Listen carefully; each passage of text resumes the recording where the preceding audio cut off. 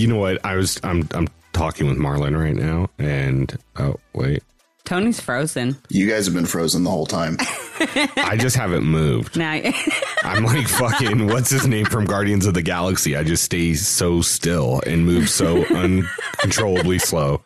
Is your Wi-Fi off, babe? probably not. You're probably like fucking scrolling stories on IG, just eating up bandwidth. Not stories, but Tony's a lot more clear now. It's like HD resolution, so I think we're good. Nice. How's your day, buddy? Not too bad. Got some sun. Pretty straightforward day. Drove to the valley. Had to go to a memorial and then came back and did dinner with like the extended family and then pretty much brought Malcolm home, put him to bed, and then watched the 2.5 hours worth of content for tonight. Yeah. And once you factor in pausing into that, it's like another 30 minutes added in. Yeah, especially when you pause to like write down confessionals that you then don't need because you forget that challenge stats doesn't account. Yeah, shout out to Challenge Stats on IG for fucking helping us do this fantasy season. For real, hellish shouts to them because you guys are going to come in clutch this fucking for all of this. So I'm actually going to link them below probably every single episode. But Challenge Stats, that's an awesome page. I do like them a lot. Agreed. So I did my own notes 2 weeks in a row for both shows.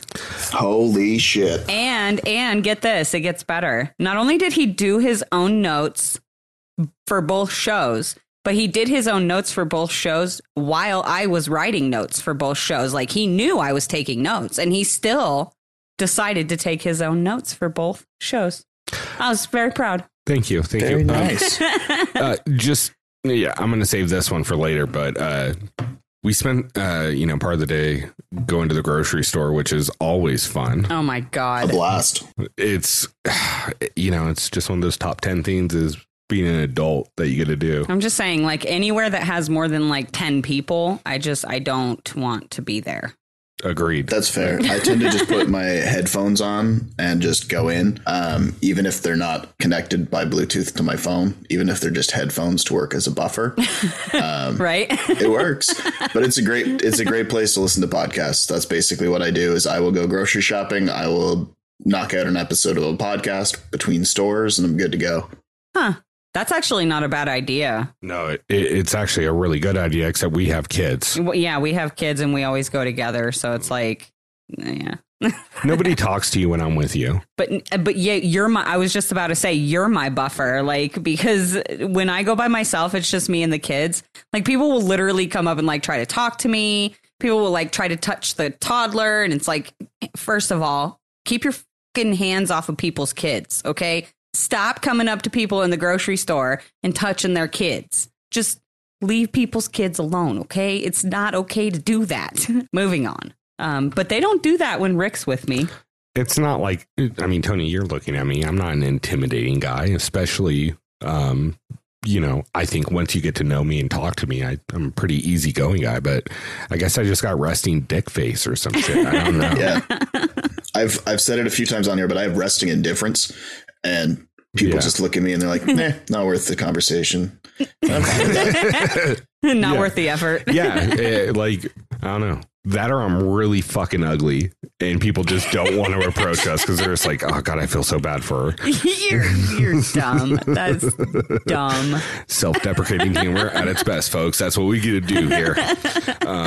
I have a stinking suspicion that our animal just went to the bathroom. I hope you have a sneaking suspicion. No, stinking. Yeah, stinking, for sure. And stinking. you can go take care of that. I'm going to go take care of this real quick and I'll be right back. Sounds good. Our cat pooed somewhere. I just cleaned the litter boxes, so at least they're on brand. Our cat shits right outside the door where the litter box is inside the door. Oh, that's handy. He shits on the outside of he won't shit in his litter box. We don't understand why. It's driving me. He'll go in there and piss in there, but he will not shit in his litter box. He'll just shit in the hallway right outside the door. Jenga, don't know. Do you have anything to say about that? Any insight? No? Okay. She's like, I'm not giving away the secrets. Yeah. I'm not going to tattle on him. Guess who's back? Back again. Is it Jenga? Ivan's probably going to be here soon. We should probably get this show started before they take over the airwaves. All right. Shall we? We shall. All right. Hey, everyone. Thank you so much for turning. Jesus. It's going to be a long night. Thanks, everyone, for turning up the heat. I'm fucking sweating already, guys. Because this episode's going to be fire. I've said it once. I'll say it again. Don't pay for the full seat. You only need the edge. You guys are such fools. Fucking, I just thought of Olive Garden when you're here, your family. That was great. Unlimited breadsticks. Those fucking They're breadsticks. so good. Oh my God. Everything else there is trash other than the breadsticks. And if anyone says differently, you can buy it through restaurant supply companies. There you go. Fun fact, Challenge Fandom Podcast is not sponsored by Olive Garden. Nor will we be now. Their food's crap, but they have free breadsticks. Olive Garden. When you're here, your family. You know, but El Pollo Loco, hit us up. Crazy chicken. San Diego, German for a whale's vagina.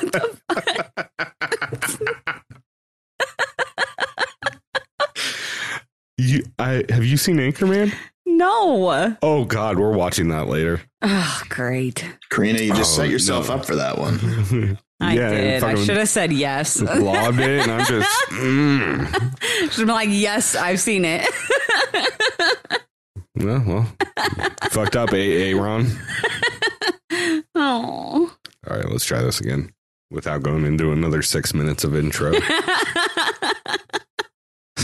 Fuck.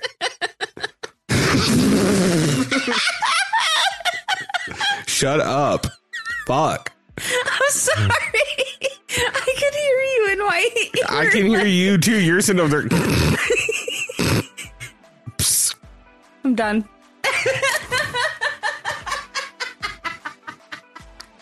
I muted her and it still didn't work.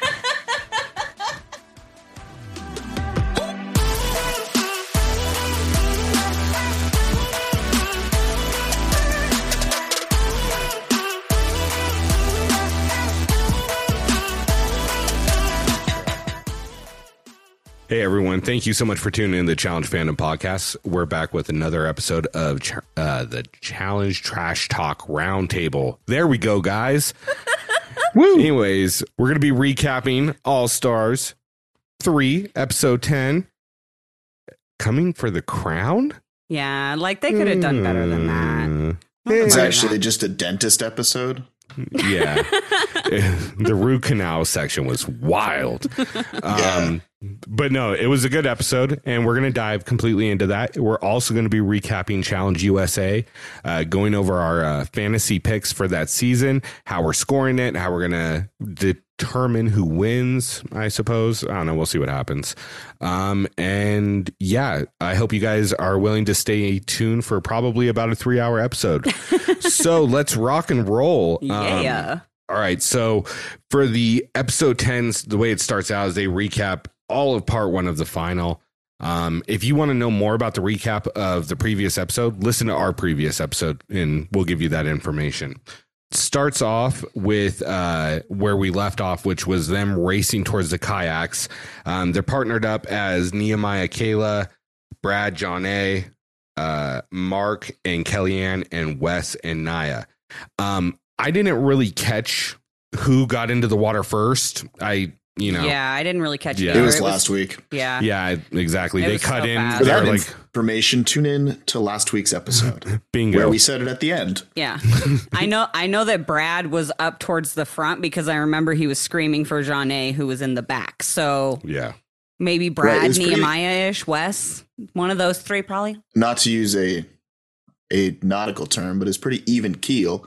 They all sort of ran into the water and then it ended the episode. Yeah. And it was like a mishmash of everybody. So even if one partner was ahead, the other one was kind of behind. So yeah, it was anyone's game, and it's not like they gave, once again, any separation between last time on and currently on. Thank you. Yeah. So I was going to No say the same thing. transitions. I felt like, again, it was just like I was watching the previously on, and then all of a sudden I was like, oh, wait, I've never seen this before. I've never seen Mark and Kellyanne out in front and, you know, Wes and I are struggling in the one. Like, I was like, okay, this is new stuff right now. Like, there's just no separation to it. I don't know.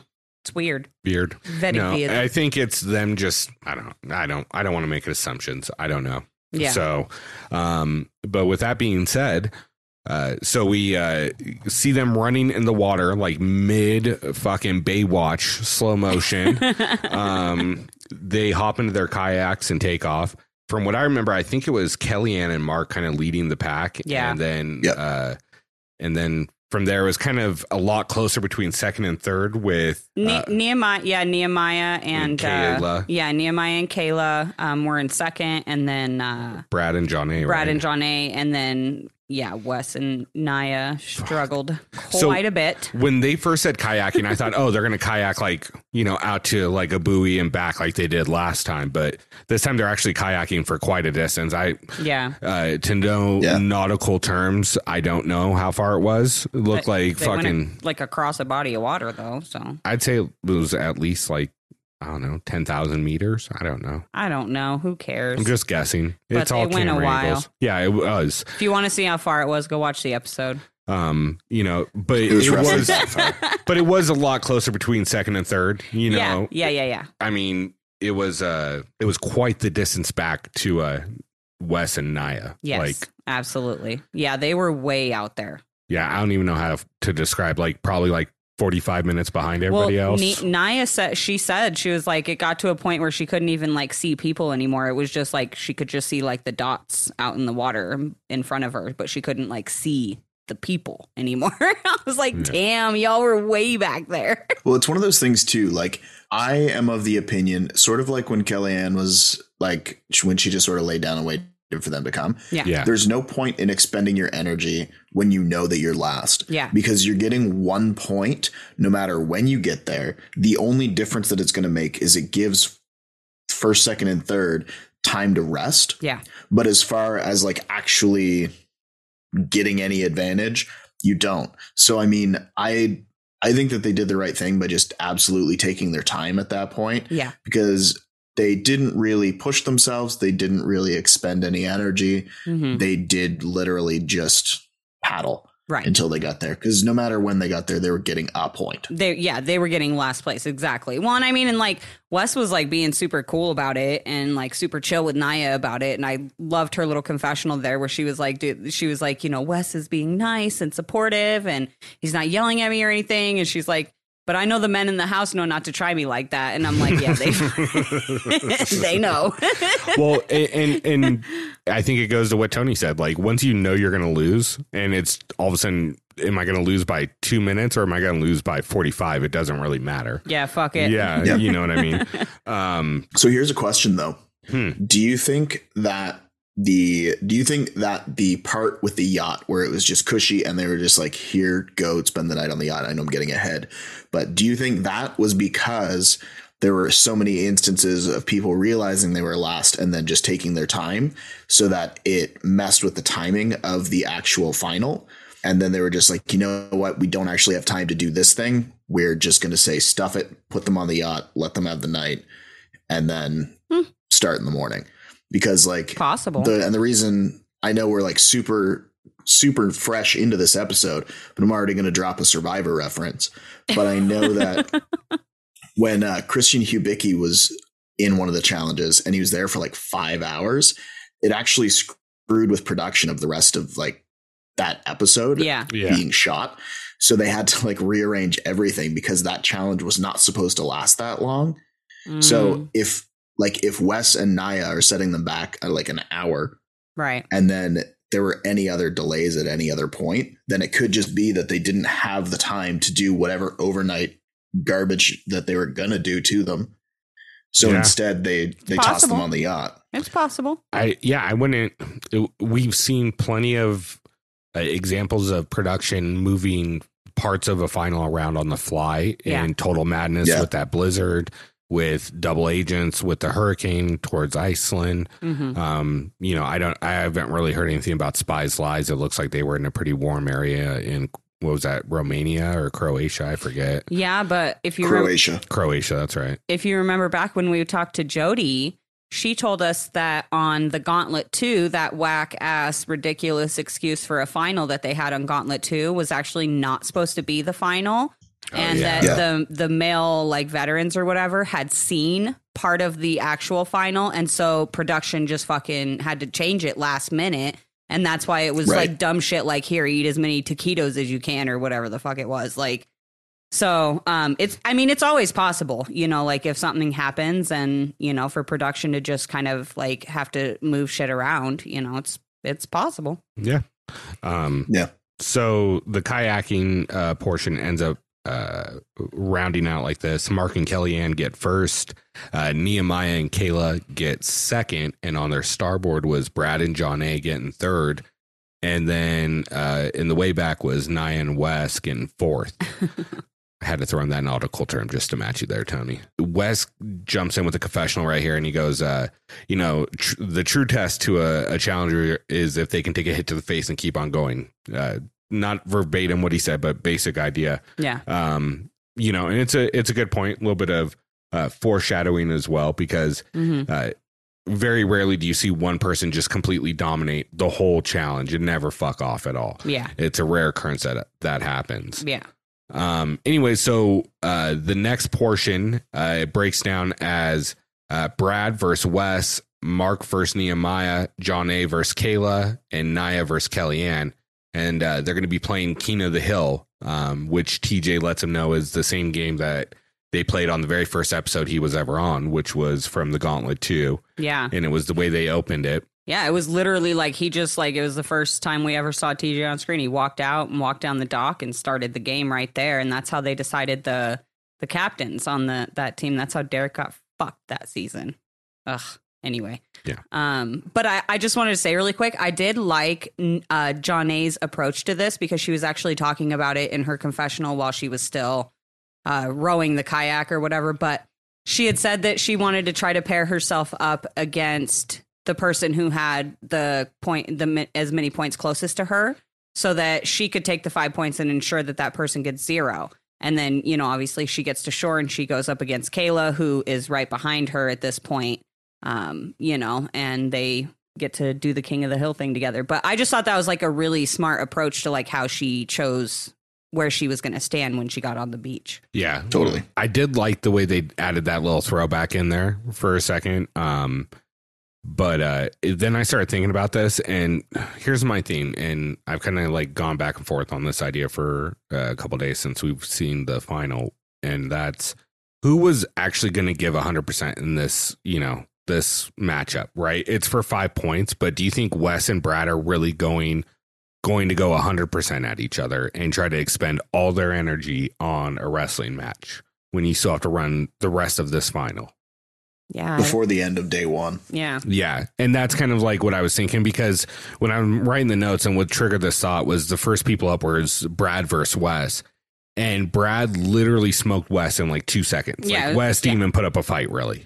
Yeah. And that's what kind of made me think of this situation. So it's possible. And like Wes already knew, too, that he's far enough ahead.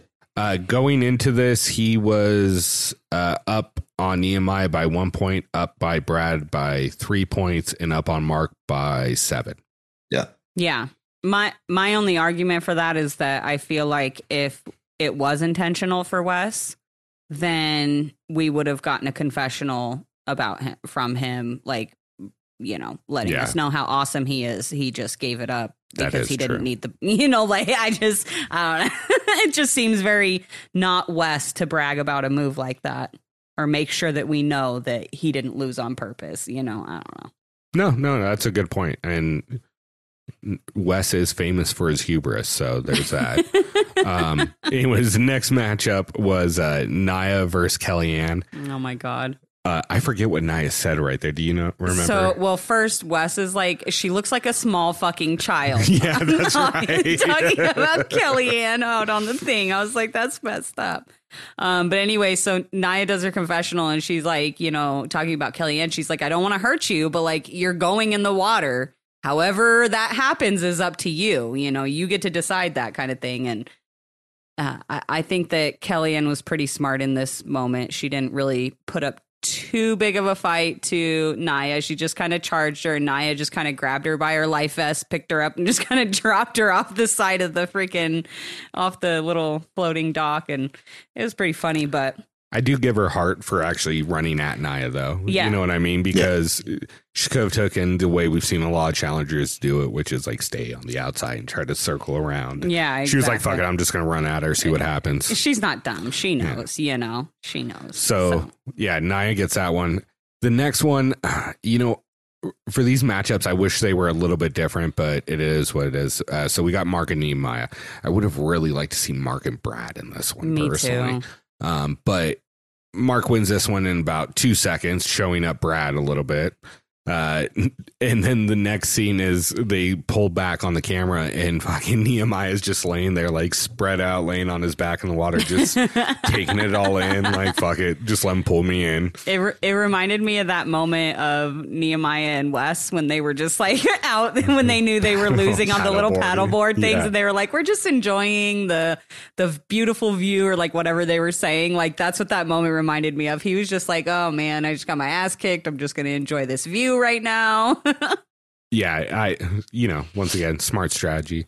Next one was honestly the best one, in my opinion. It was John A versus Kayla, and they actually went at it, and it seemed like actually a pretty fair matchup, and it surprised me because I assumed Kayla was going to be stronger than John A. Mm. And what's going on, Jenga? What do you think about this situation? She thought that John A had it from the jump. Yeah, that she makes didn't sense. think that Kayla had a chance because she knows that mom strength is a thing. It is a thing. Very astute, Jenga. And as much as I'm like building this up as like it was the best matchup and it was pretty good, like as far as it wasn't Mark versus Nehemiah, you know what I mean? Yeah, it wasn't over in 2 seconds. It was over in about 8. I was going to say about 15. Okay, I'll get... Because they did a cut scene. And they didn't do that in any other one. There was no cut scene because they all lasted 2 seconds. So obviously the winners on this one are Brad and Mark getting 5 points. And then Nia and John A both getting 5 points. So Look, I'm not even going to talk about the points till later. Fuck the points. Yeah. I'm going to act the like points don't matter until they matter. Yeah, it's like the challenge. We're going to over explain something, but it doesn't matter. So the next pairings is Brad and John A, Kayla and Wes, Mark and Nia, Nehemiah and Kellyanne. And TJ informs them that they're going to have to run down this path and they're going to come to these sandbags. There's these sandbags. I don't know how many there are. 100 pounds. There's 100 pounds of sandbags. Yeah. Yeah, but it's probably what, 8 sandbags or something like that? I think there's 10 sandbags. I'm not sure. Yeah. I know that at one point, John A and Brad switched up switched out who had what. And John A was carrying 60 and he was carrying 40. Yeah. I want to say they're 10 pounds apiece. Yeah. So there's 10 sandbags. Yeah. And like you guys said, 100 pounds each. Yeah. Or all 10 together. Pounds each. Yeah. 100 pounds all together. And they had to carry it for an unspecified distance. I don't even want to assume. Nobody knows. And nobody knew. Foreshadowing. Well, and that's why, so they get started and Nehemiah and Kellyanne take half their bags, plan for 2 trips because they're like, we don't know how far it is. We don't know how far we have to take these bags. So they take half their bags. And Wes had the same idea because Wes said, it's smarter to take half of them and make 2 trips. Right. But they intentionally took 1 trip, hoping that it would pay off, hoping that everybody else would take 2 trips because it is the smarter thing to do. Yeah, exactly. Yeah. It just didn't pay off. Yeah, it just wasn't the right thing. But before they started this, I really like Brad's little confessional. He goes, you know what sounds fun after wrestling Wes? Carrying sandbags up a hill through a fucking jungle. How about that shit? Let's go. Let's go. I was like, fuck yes, Brad. Fuck yes. That's hilarious. But like you guys said, so Nehemiah and Kellyanne decide they're not going to take all their sandbags. Everybody else does. Nehemiah and Kellyanne get up there, drop off their sandbags first, turn around to go get the rest, and start talking to everybody else. And they're like, "Did you grab all your sandbags?" And they're like, "Yeah." And they're like, "Fuck." They finally realized. Yeah, because they dropped them. Yeah, when they realized that they were like far enough out, they're like, "Okay, we should probably go get the rest of them because it's going to be a while." And then they realized that like they were kind of screwed. Yeah, that it was already over. And so obviously Kellyanne and Nehemiah start off first, and then it was Wes and Kayla, and then I believe Brad and John A, if I'm remembering that correctly. Yep. Maybe I have a mix. Nope. Yeah, I think I got it right. Mark and So, and Mark and I are the third team leaving, last team leaving because they pick up all the bags, and they pretty quickly overtake. I believe it's they start passing everyone. Yeah, they pass Brad and John A. They get right behind Kellyanne and Nehemiah, and when they have to turn around, Mark and Naya become first place. Yeah, and I love the part where they go to the confessional and Mark's talking about Naya, and he's like, she's tall, she's muscular, she's just carrying those things. She reminds me of me, and they do like the image where it's fucking Naya's head on Mark. Yeah, it's so great. So great. It was so good. It was surprising seeing John A out carry Brad, but maybe it was a little bit of strategy on Brad's part. I don't know. Yeah, that was weird. I don't know. It was cool to see Naya getting more confident, though, during that whole situation. It was. I loved that. Like, they killed that. Yeah, they really did. It was nice to see John A, like, take more of the weight than Brad as well. Like, no matter the reason, and I don't know the reason, but, like, for that moment, because everybody's been talking all season about how dominant Brad is. Yeah. And then for Brad to get help from John A, who we've all been like championing this entire like for a series. Yeah, exactly. 2 series. Well, and I love how she's like, she's like, I got this. Like, I got some big babies or whatever. And it's just like, but that it was weird. I didn't really understand that, but I mean, I don't know. It was an awkward moment for Brad, but it was a great moment for John A. Yeah, and he was cramping and stuff earlier, too, so it could have just been like a continuation of that. Yeah, yeah. So the way it ends up finishing up is obviously Mark and Naya first, Wes and Kayla get second, Brad and John A third, and of course Kellyanne and Nehemiah get fourth. Yeah. It still looks relatively early in the day at this point because I've got the photo up with the and there's still like light on their face quite a bit. It's weird. But TJ announces that this is the overnight portion, and I'm thinking, all right, cool. What are they going to have to do? Sleep on this beach? What's going to happen? Mm-hmm. And the whole cast is thinking the same thing. Yeah. The whole cast is thinking the same thing. Mark's having flashbacks to All Stars 1 where they had to sleep on the fucking teeter-totter or whatever it was. Yeah, it even flashes to like flagship ones because it showed like the one where like Tori was laying in the bed and the snake crawled up on the bed. Like, oh, yeah. That one was messed up. That was by far one of the worst like sleep ones. Yeah, I was like, here's the 2 beds. You guys can sleep on them if you want. By the way, there's a shatillion snakes in the box with you. I'm cool. Enjoy. Yeah, and they can climb. No thanks, I'll stand on these steps. Yeah, snakes can climb stuff, guys. Like, it just fucked up. No, moving on. So, we're getting all of this, and then TJ announces, you know what, you guys are all stars, and you've proved you know how to do and handle even the worst finals. So you see that yacht over there? That's where you guys are sleeping tonight. And it's like, what the fuck? Yeah.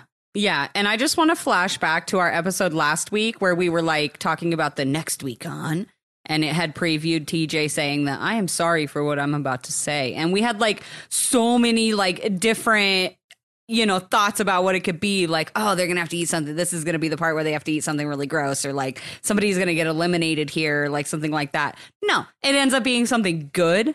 You're going to give them something good and put them on a yacht? Like, oh my God, that's disappointing.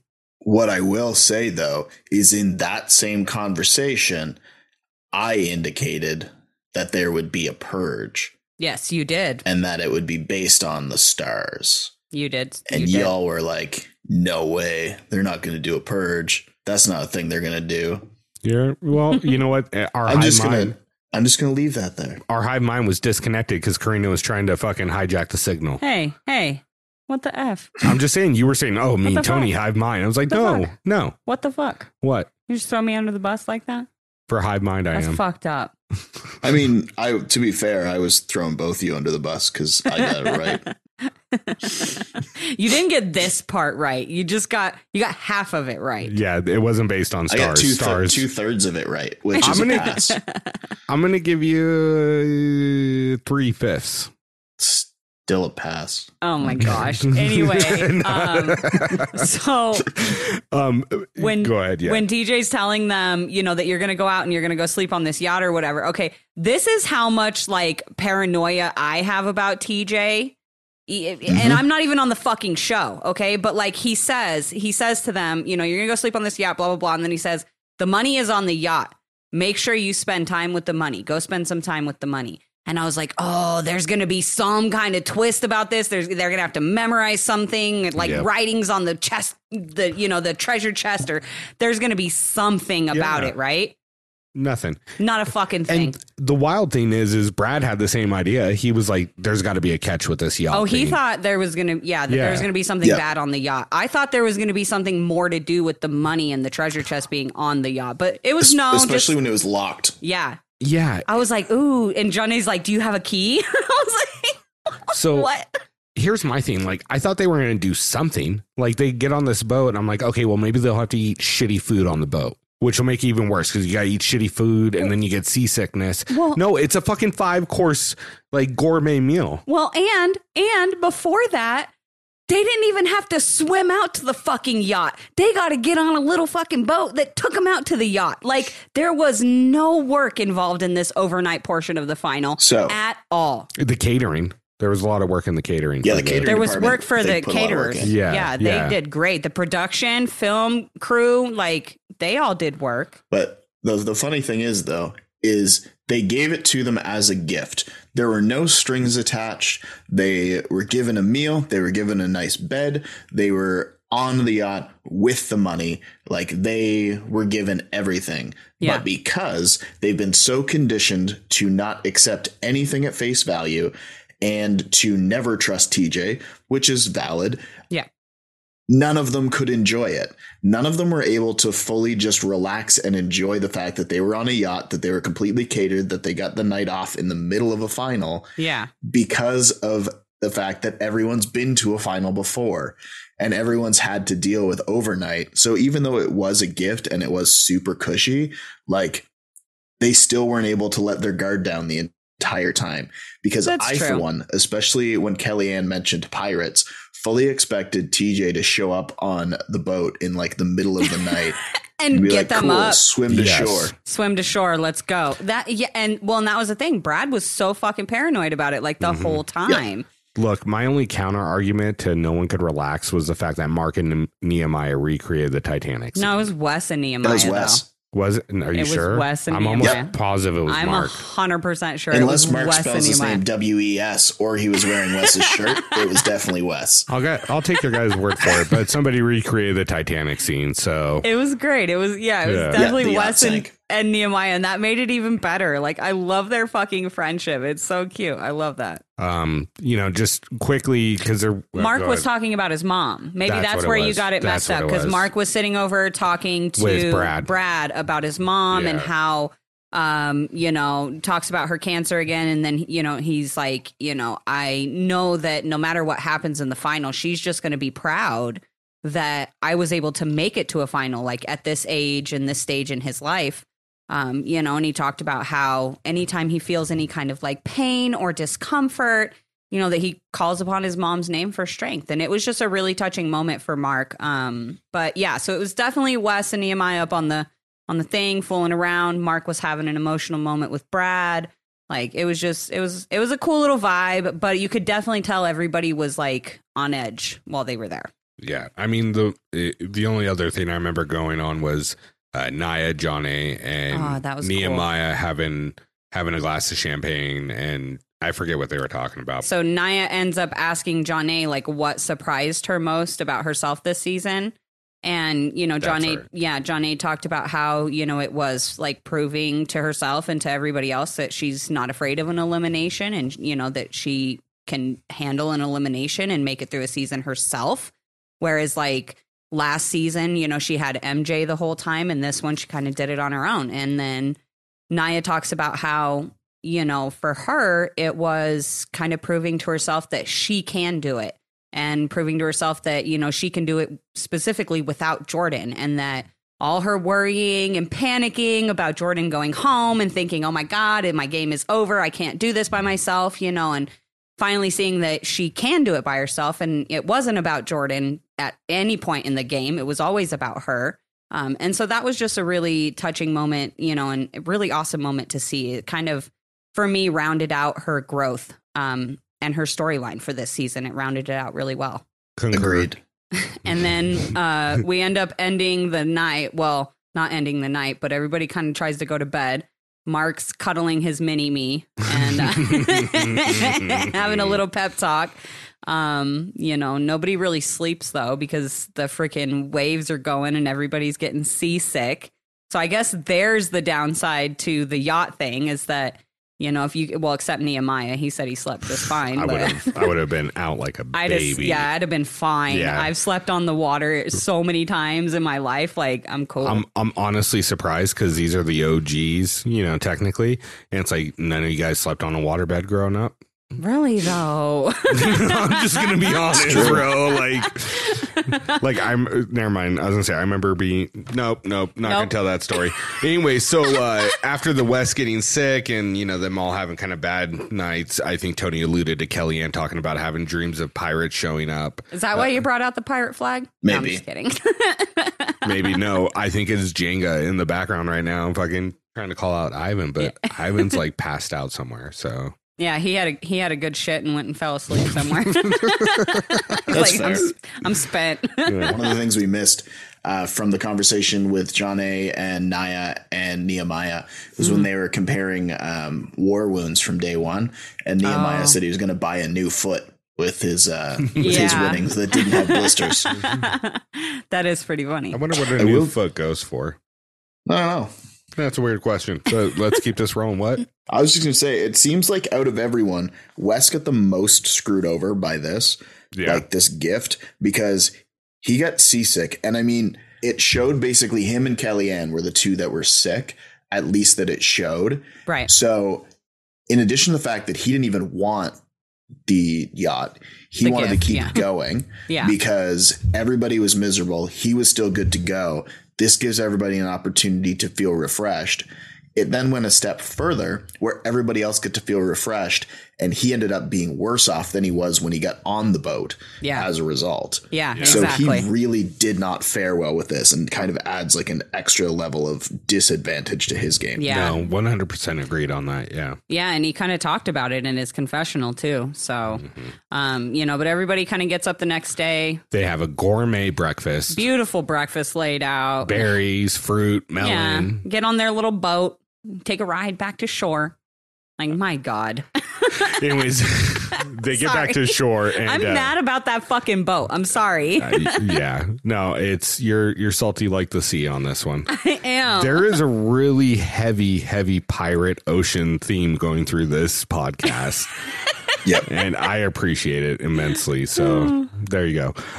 Anyways, they get to shore and TJ's sitting there waiting for him. And he announces that the points that we've been so diligently keeping track of, making sure we knew where everybody was and how far away they were, really just mean whoever's in third and fourth place in points will now go into a purge that Tony 60% correctly predicted. That's a pass, man. That's fuck, man. C's get degrees. Yeah, it's almost like Starship Troopers. You're going to be like Neil Patrick Harris's character. It's a rat. Oh my God. Anyways, you're welcome. TJ tells obviously the third and fourth place on both sides, male and women, which turns out to be Kellyanne and Kayla for the women. And then Mark and Brad for the guys. Yeah. That there was another thing at the house that they were supposed to be paying attention to, map. Which was a map where every final had taken place.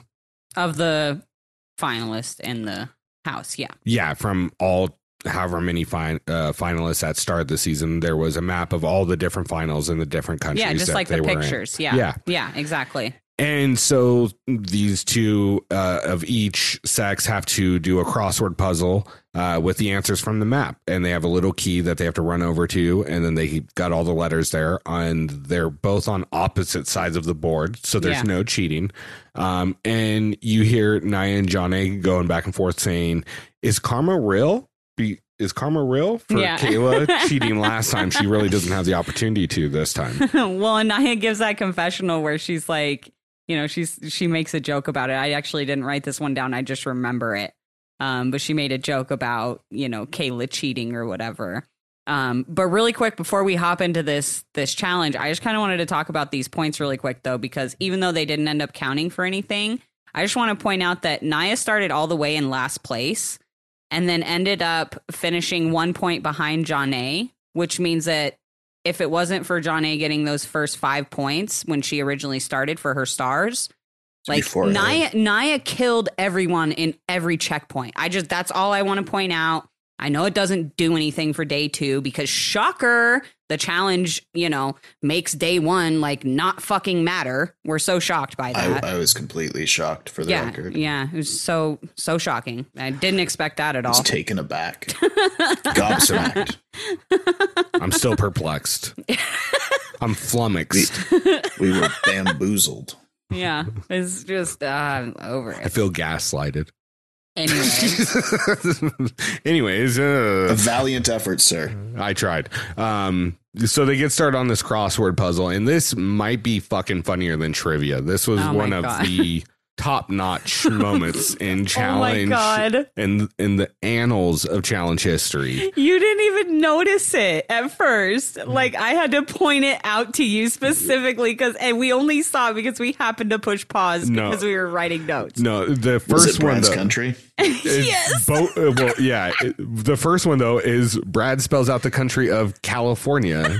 Good Lord, son. Oh my God. And then the best one.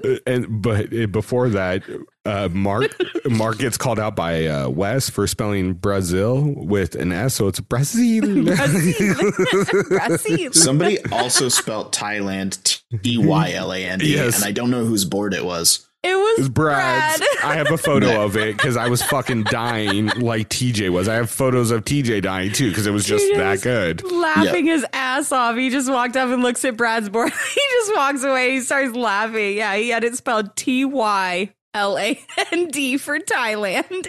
And then Brad did a promo for Thailand for basket weaving and fisheries, I believe. Oh my God. It was so good. Fuck. TJ was bent over laughing. He was fucking dying so much. I was crying watching this shit. Like, it was so fucking funny. I was like, wait a second. Does that say Thailand like TY?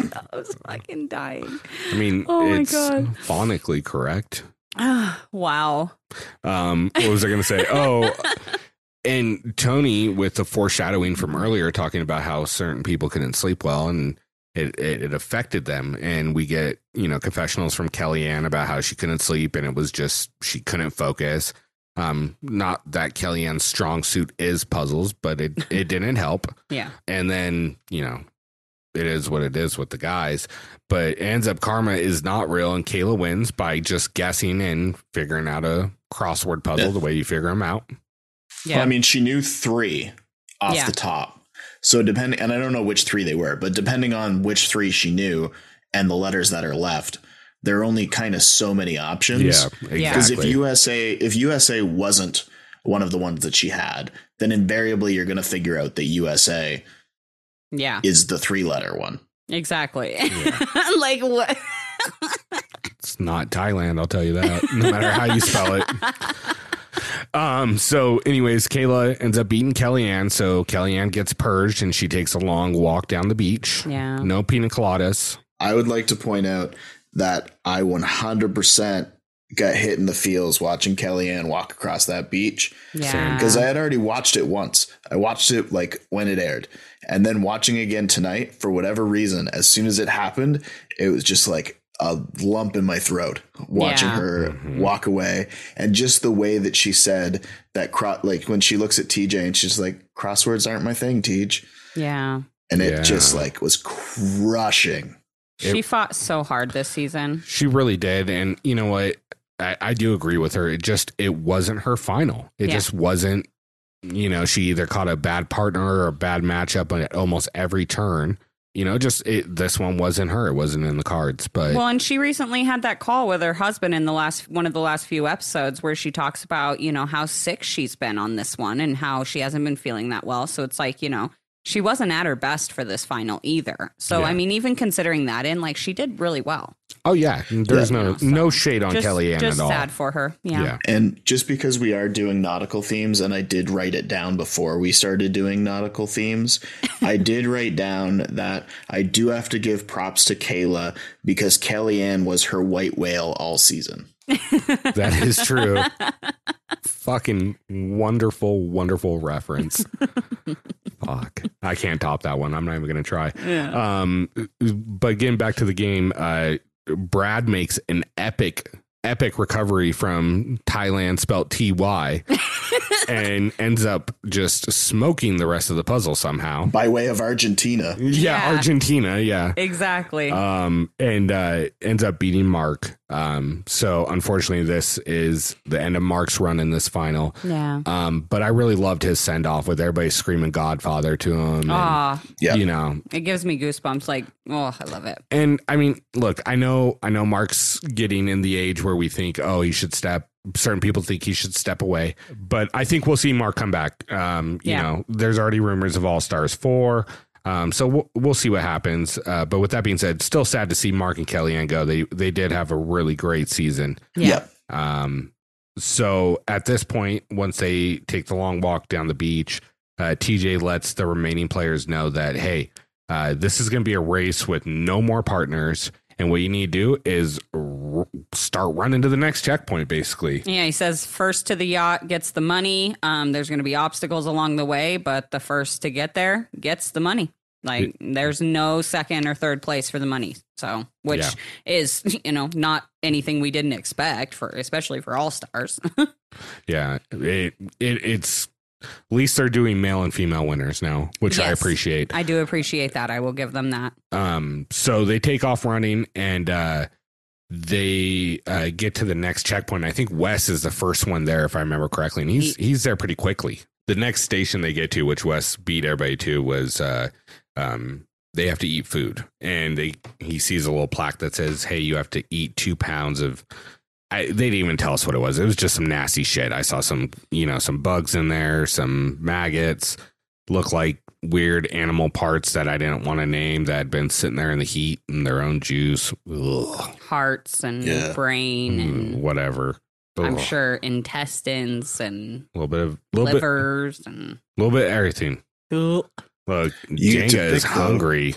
Jenga's you only have to eat 2 pounds of it. Yeah. So you get to pick what you eat. True. Yeah, that is the good part. Yeah, I saw. I don't know who it was, but I did see someone pick up one of those little cooked worm things, and ate that. I was like, "That's just wasting your time. What are you doing?" Yeah, what are you doing? Yeah, just and you know what? Not the worst food event I've ever seen, but not the best by any means. It was pretty bad. It would, no pun intended, rival some of the worst food challenges that I've seen. Yeah. I agree. It's probably one of the worst in my opinion. See, I think it's so bad. I think Double Agents was worse because you have that like all that stuff was soft and it's warm and it's gross.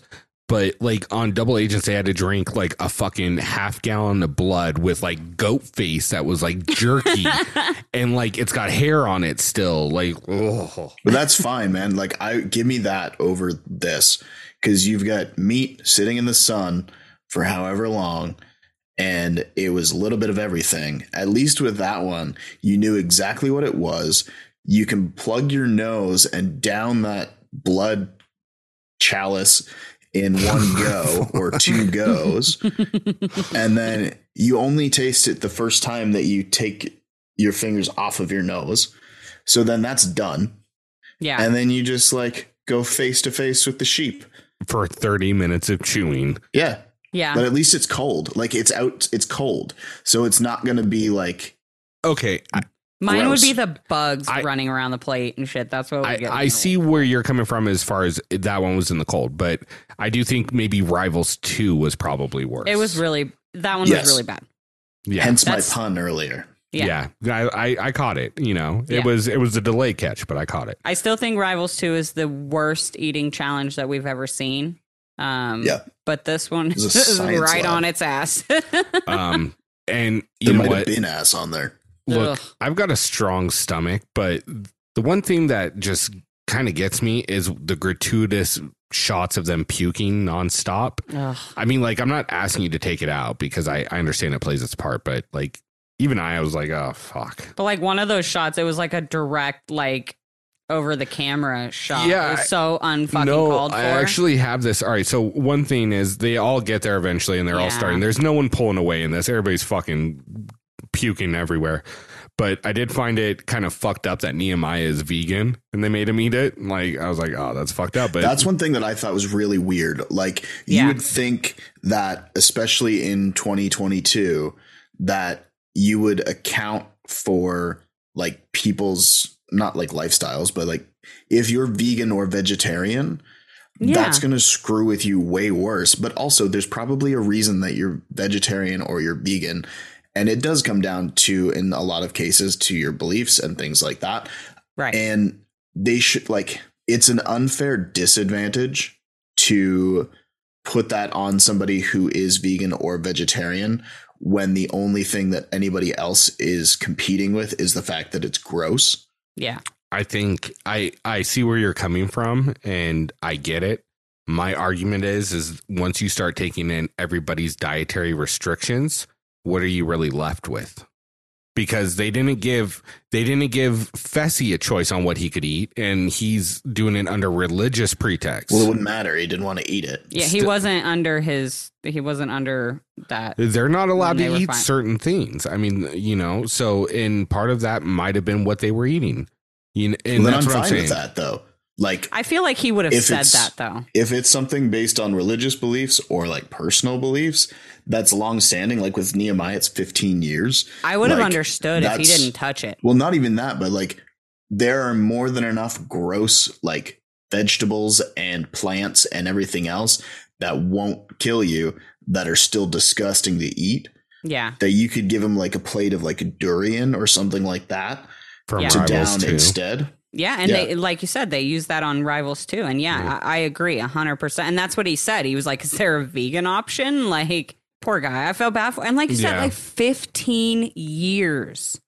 15 years. That's going to be hell when it hits his system as well. Like well beyond what everybody else is going to be dealing with. Oh, yeah. And like, I understand that there are going to be people who are going to say, well, he knew going in that that was a possibility. And like, yeah, he did, but not to that extent. Yeah. And also, even if he did, they should still have accommodations for something like that, especially at this point in time in the show. Yeah. And I mean, like Rick said, like I'd be fine if it was for religious beliefs that they gave an alternative, because they can still go just as far with a different alternative. Right. That doesn't go against what you stand for. Yeah, no, I do agree with that. Like, I don't necessarily think it should be, like you said, like for everybody's, like, you know, preferences or like, you know, oh, I don't like blah, blah, blah. Like if you don't like pig's feet, too bad. Okay, well, sucks to fucking be you, you know, but like if it's for a religious thing or, you know, in a situation like this, like, and I'm not talking about somebody who, you know, decided to go vegan, like, you know, 5 days before they came on the challenge. Yeah, like that's not what I'm talking like, but something like this where it's been like 15 years since this man has put any meat into his body, and not even just out of respect, but like, you don't fucking kill the man. Like, geez, that's crazy.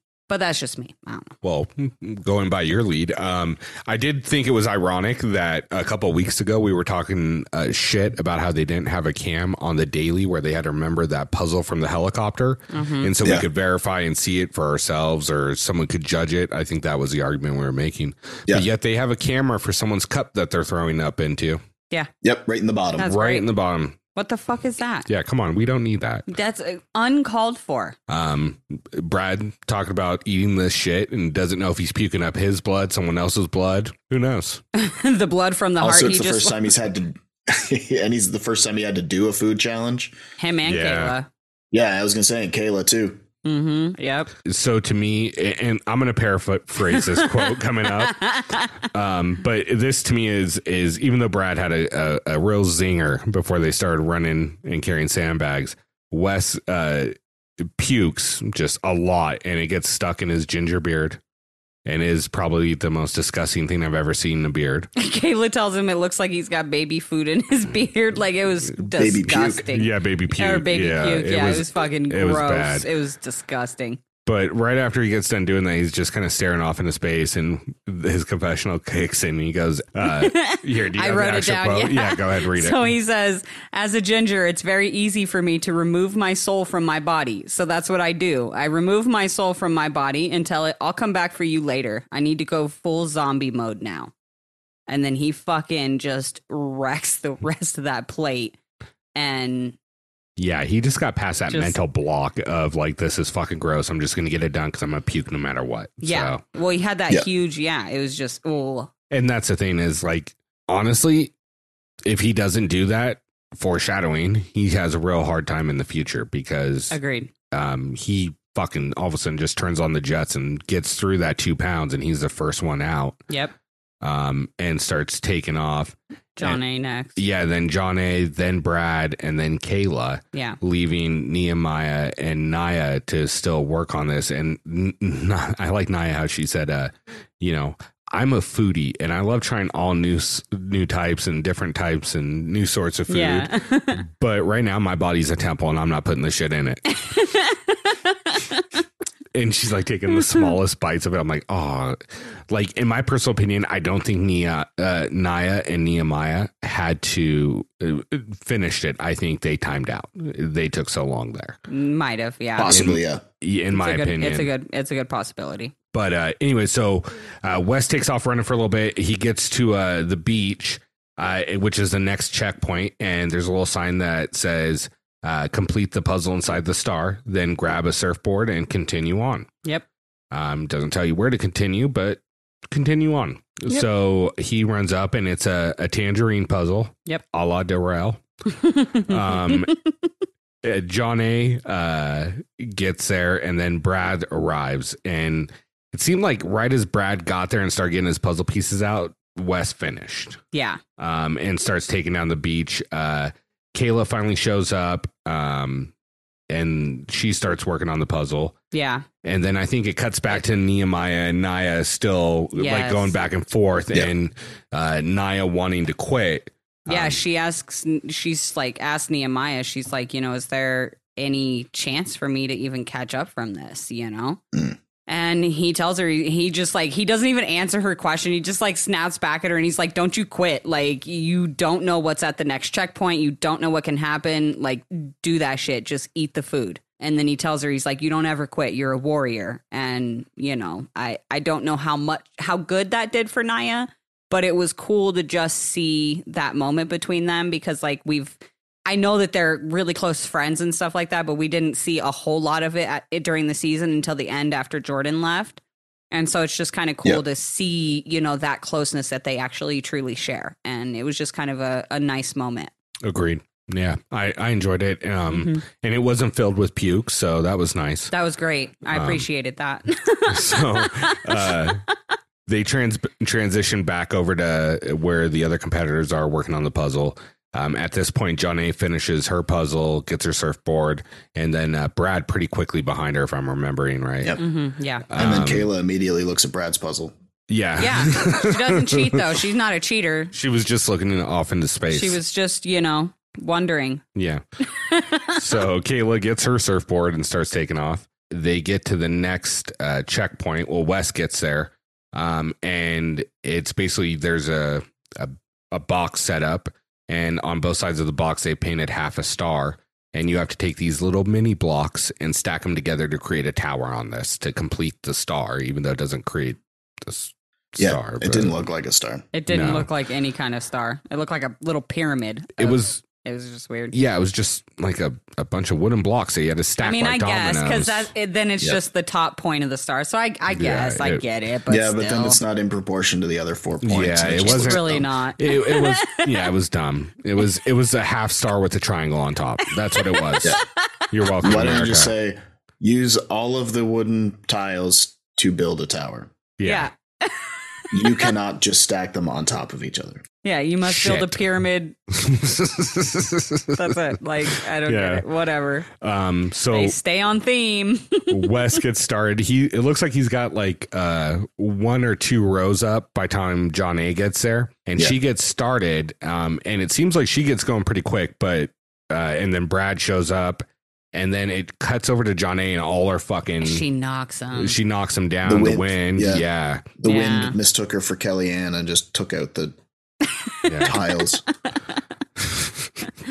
Oh my God, that sucks. And then I think at that point it just kind of shows them all building, and then it shows Wes finishing the blocks. Yeah, he reminisces a little bit on, back on the Duel 1 days when he had Brad on his ass. It's because, Brad was there. On his shit at this point. Like, he was on Wes's shit. It was definitely a Duel 1 throwback. And Wes reminisced about that a little bit. Brad talks about, he's like, you know what? I know I can do this in one try, and I have to. Like, I don't have a choice. He was moving it too. He was stacking them pretty quick. He was. It was just unfortunate. Wes just had such a lead. You know what I mean? He got it done really quick and called for check, got the horn, and took off with his surfboard. He knocked his puzzle down, which was weird because, like, how are people going to cheat off that? Everybody has to make the same thing. Like, people don't know how to make a pyramid. I don't know, but he knocks it down. I'm sure she did. She'd have copied his pyramid. She'd have just stood in front of it like, yeah, this one's mine, TJ. I built it. Get out spray paint. Oh my God. But do you guys have a guide for this, like a template? So anyways, up next, John A finishes. Yep. And basically we're told that now they have to swim out to the yacht that's off the coast. Yeah, paddle out on their little surfboards. So Wes and John A are heading out there, and then Brad finishes pretty quickly after John A once again. Yeah. And he's out there, he's trying to chase Brad down, and then Kayla gets done and she looks out, and John A's probably halfway there, and she's like, I gotta try, and she goes out there.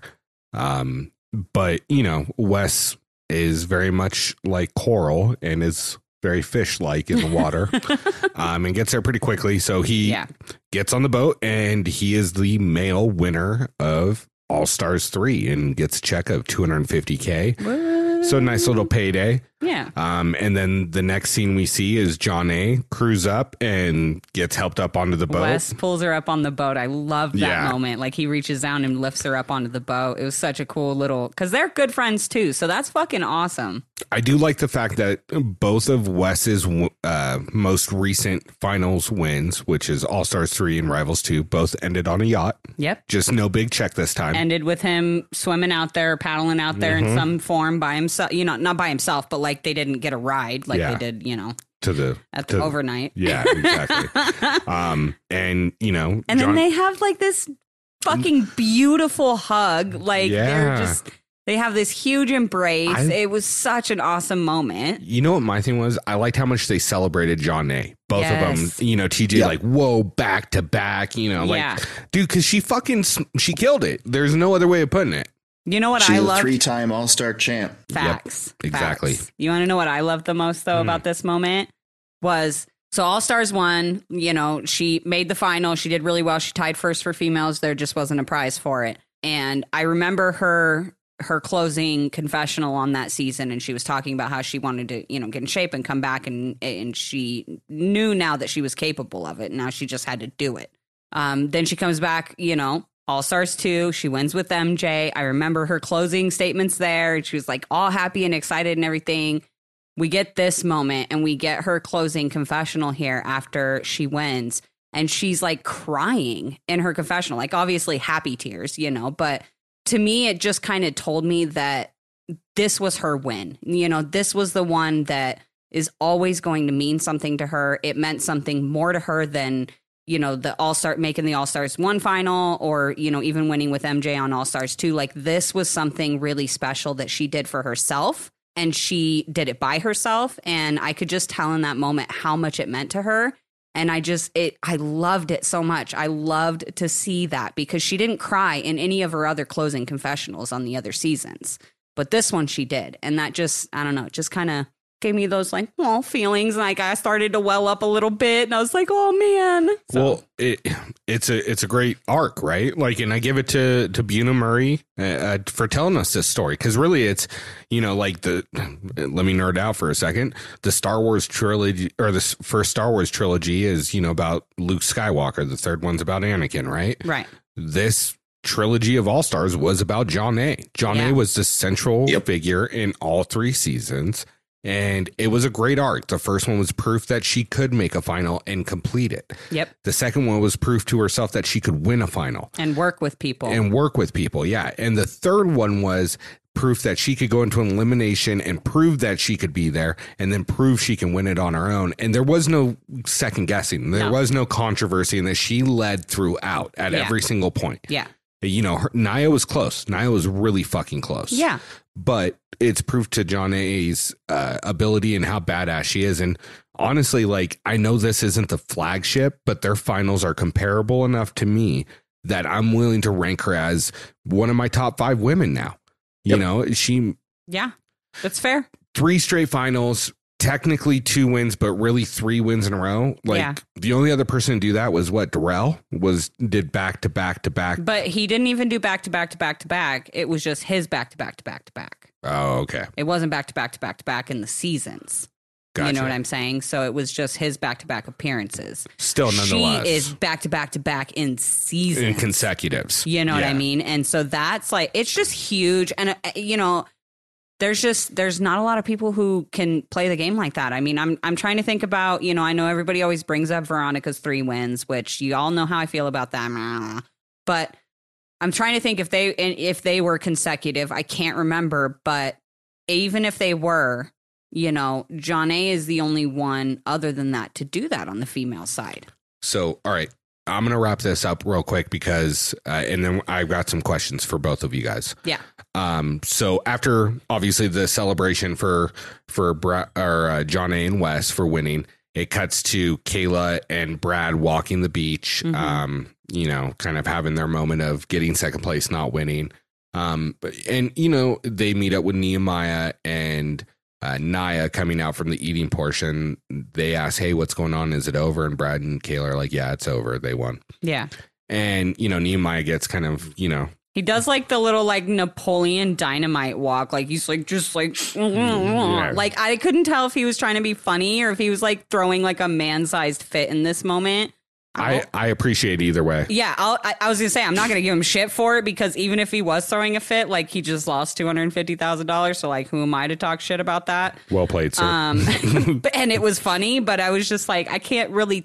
I don't know. I feel like you just don't know with Nehemiah, like whether he's like being serious or he's, Yeah, and you know what? We've given Kayla a lot of shit for good reason this season. Yeah, but this moment I actually did enjoy with her was when Nia, her, and Brad are sitting on the beach and they're talking about the season, and she really does congratulate everyone on having a really great season because they all did. And they all overcame things in one way or the other. Mm-hmm. And they all put up a hell of a showing. Like at no point during this whole final was it, dead set like, oh, this person's going to win. They're so far out in the lead. It was competitive the whole way around. So, so overall thoughts on this, really good season. Good day 1 of the final. Not a fan of the yacht scene, but good season overall, and I'm happy with the winners.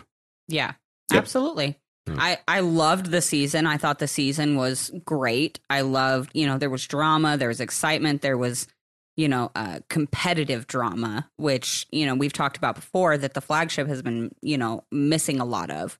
And I agree with you about the final. Day 1 was great.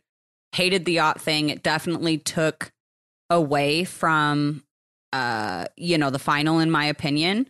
It just kind of like knocked it down a few notches. Like I'd probably rank it closer to like a Bloodlines or something like that, just because it just, I hated that part, and it just took away a lot of what the final is supposed to be. But day two was fun to watch, and I love the winners, Wes and John A. They were, I think, well, no, I did choose John A. as my original predictions when we did our cast spoiler and our predictions before the season aired. I did pick John A., but for my guys, I picked Jordan. So obviously, like, my guy pick wasn't on, but I'm super, super happy for Wes, and he definitely earned it. I don't remember who my picks were, so go ahead and roll the tapes on that one. I think yours was also Jordan and John A. But anyway. I don't know.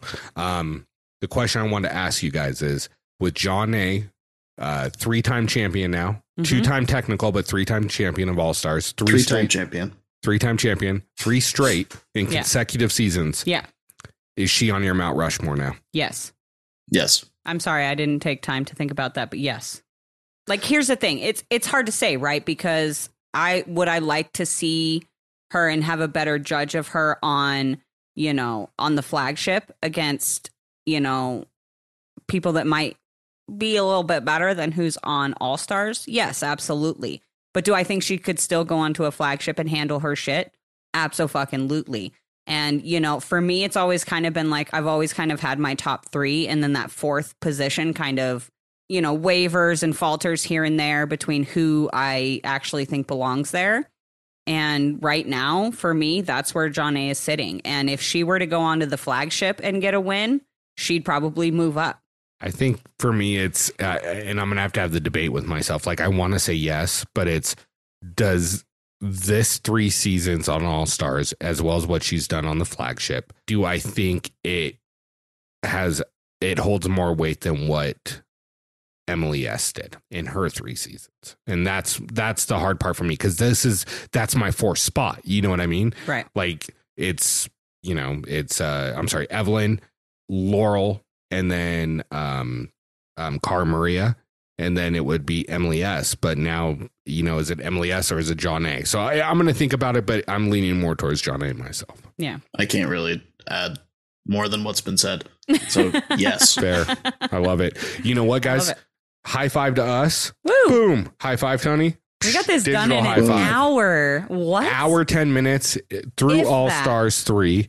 I'm very proud of ourselves. That was awesome. We've got enough time to go over our polls on Instagram about this. Ooh, yes, our MVPs. So anyway, yeah, we if you're listening and you participated, you already know, but we took some polls on Instagram today just to kind of see what everybody thought as far as like MVPs, for the finale. And I don't think that this is going to come as a shock to anybody.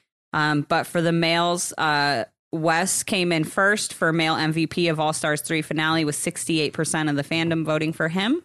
I want to know who voted for Mark getting purged.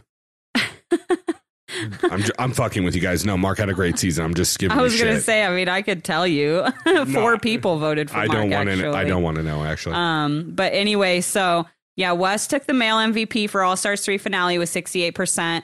And then John Nay took the female MVP for All Stars 3 finale with 66%. Here's where, which I actually really expected this, to be 100% honest. I wanted to see how the other 3 places fell and kind of how that broke out. And for the men to come in second place with 20% vote was Brad. And I was actually a little, I don't know, like, I don't want to say I was shocked by it. I kind of expected Nehemiah to get more votes because I feel like he did really, really well in this final. Whereas Brad kind of had some big struggle points in the final. Yeah. But I also wonder if how well he did throughout the entire season kind of overshadowed those issues that he experienced in the final, at least for the fans. And that, people understand that like a lot of him being behind was, due to where he had to start when he first began. Yeah. So my question is, how did you phrase the question?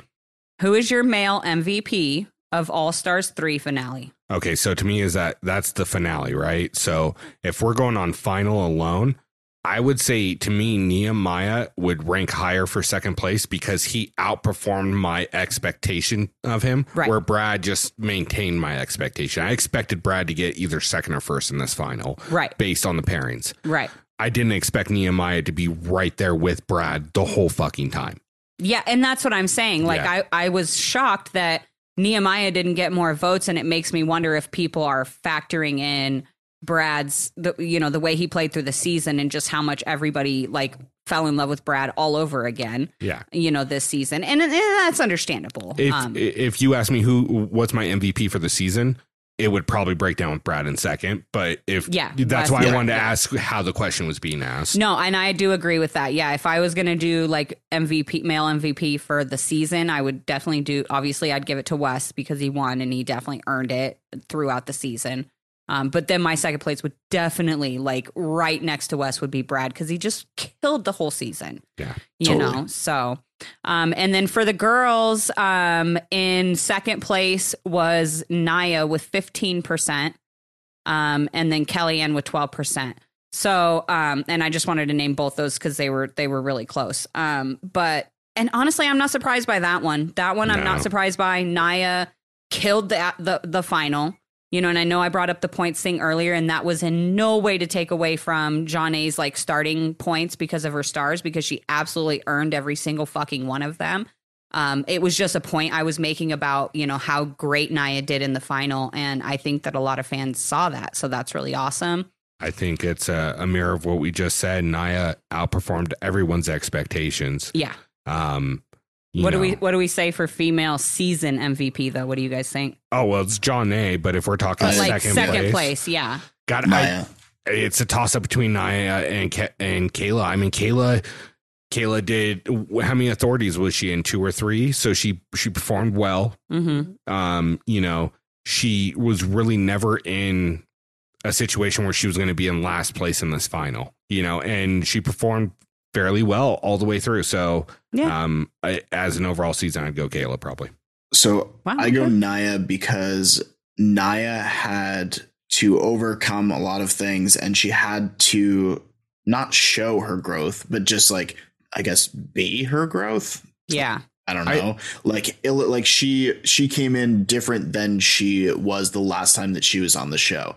Yeah. And she showed how much change she had gone through, and she showed how much work she had put in. Kayla just continued to perform the same that Kayla has performed in the past, at least for me.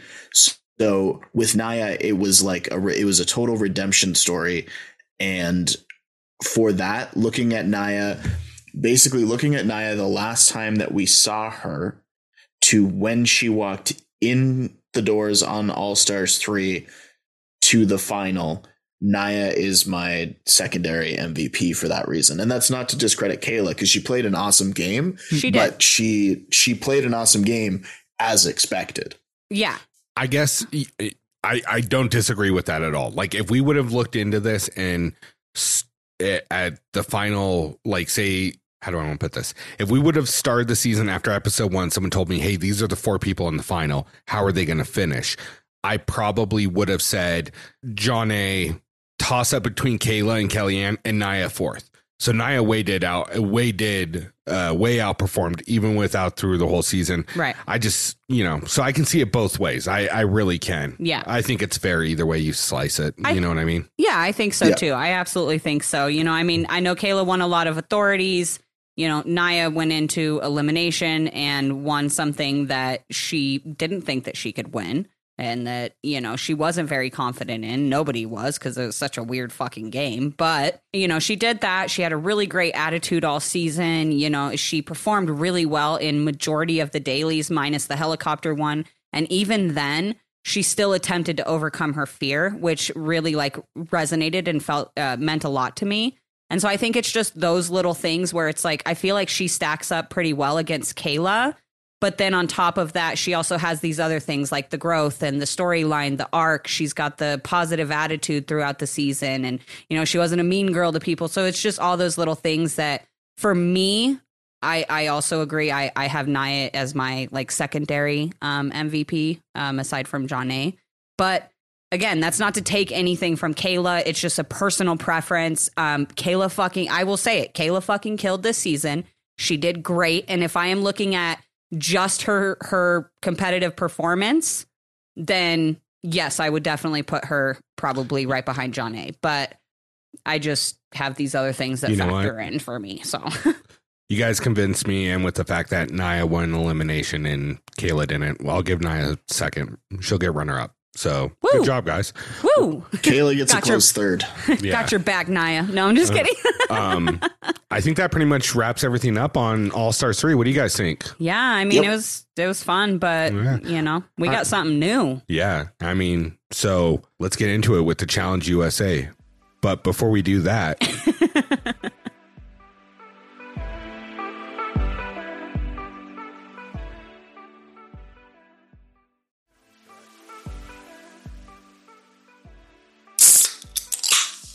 that's the one right there.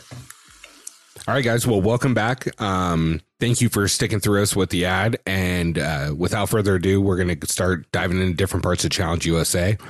Before we get into the recap of episode 1, though, I think we should take this moment to talk about our fantasy teams that we drafted. What do you guys think? Oh, yeah, we can go for it. We can do that now if you want. Okay. So earlier this week, we decided we're going to do a fantasy draft. There's 4 of us. Unfortunately, Josh isn't here with us tonight. And I didn't do any introductions today, but that's fine. I just realized that. We also didn't do his MVPs for All Stars. They were the same as ours. Yeah. So there you go. Wes and John. I mean, remember that time that we did his MVPs for All Stars because they were the same as ours? Good times. Anyway, Challenge USA. Oh, God. So anyways, like I was saying, we did an All-Star draft. I think we did it Tuesday. Was that right? Yeah, Tuesday. Yep. And the way it broke down, I think Josh went first, then Karina, then myself, then Tony. Mm-hmm.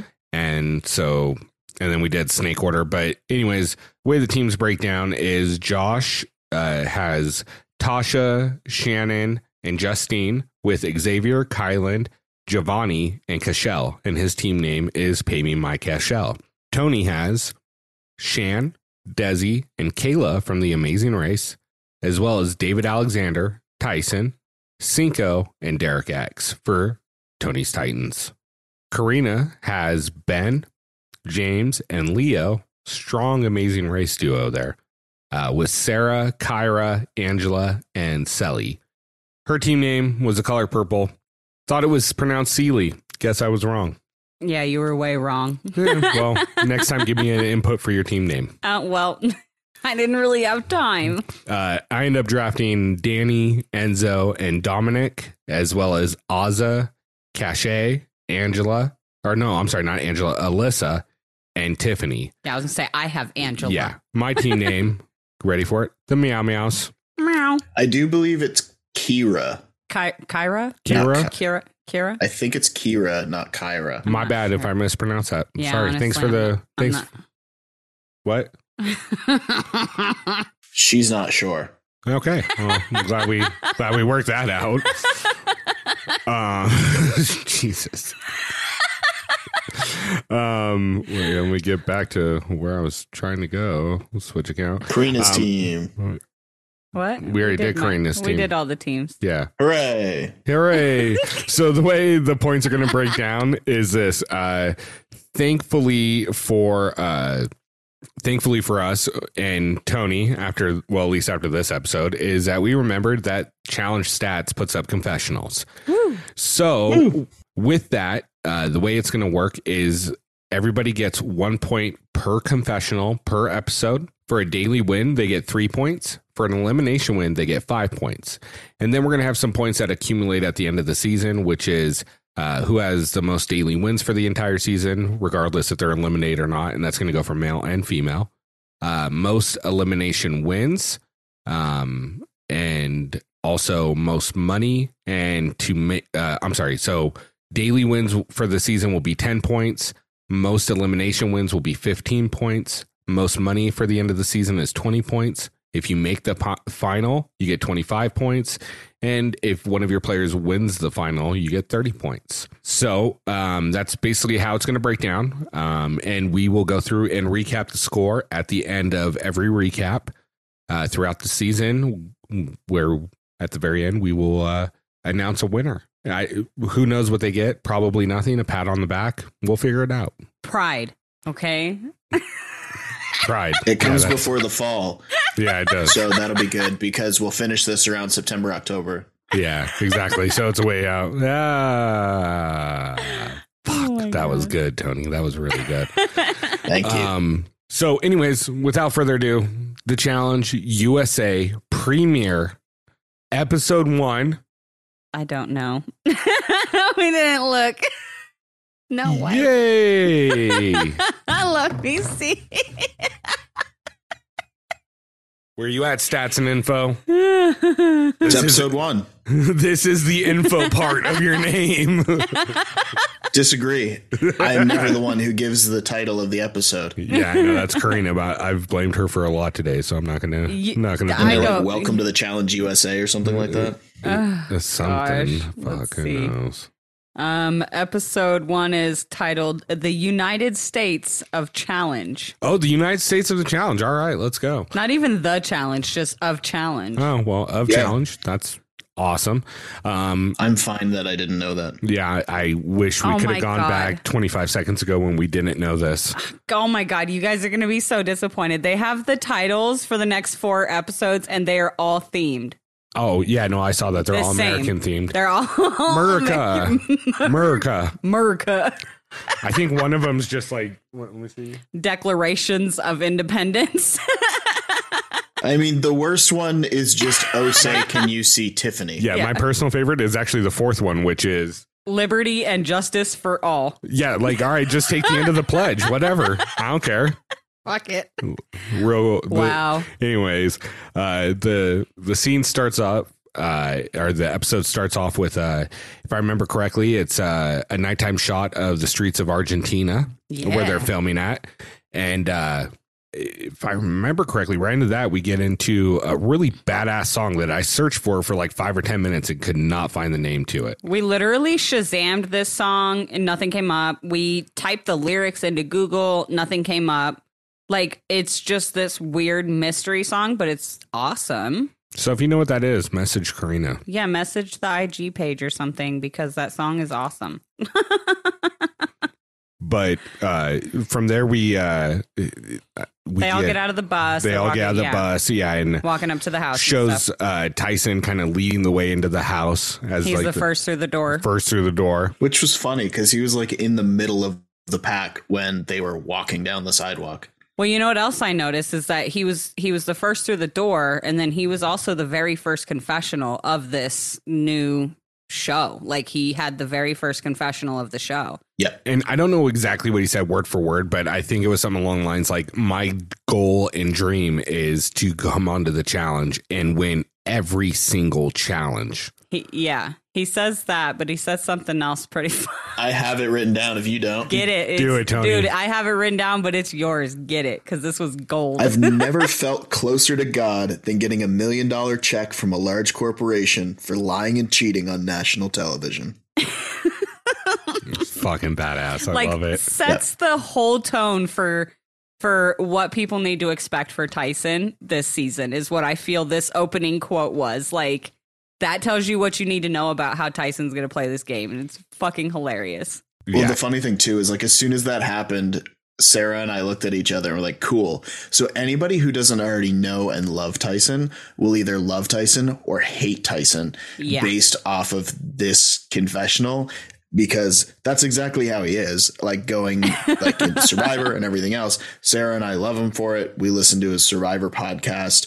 We now listen to his Challenge podcast. Like, we are huge Tyson fans, but we are also aware that we are huge fans of a very polarizing personality. Right. Yeah. Yeah. Me and Karina were kind of debating on him, like trying to find his equal in the Challenge MTV world. And we're similar but different. Like, she sees more of a Devin in him. I see it more as he's like Wes, but he's got Devin's delivery. That's how I kind of view it. But he fits a very certain archetype role in the challenge that I love. And me and you've been talking about this all day, which is kind of like the asshole architect or archetype. And I fucking love it. Yeah. Yeah. I mean, to be fair, I said he was Devin with the credentials. That's true. Yeah. You know.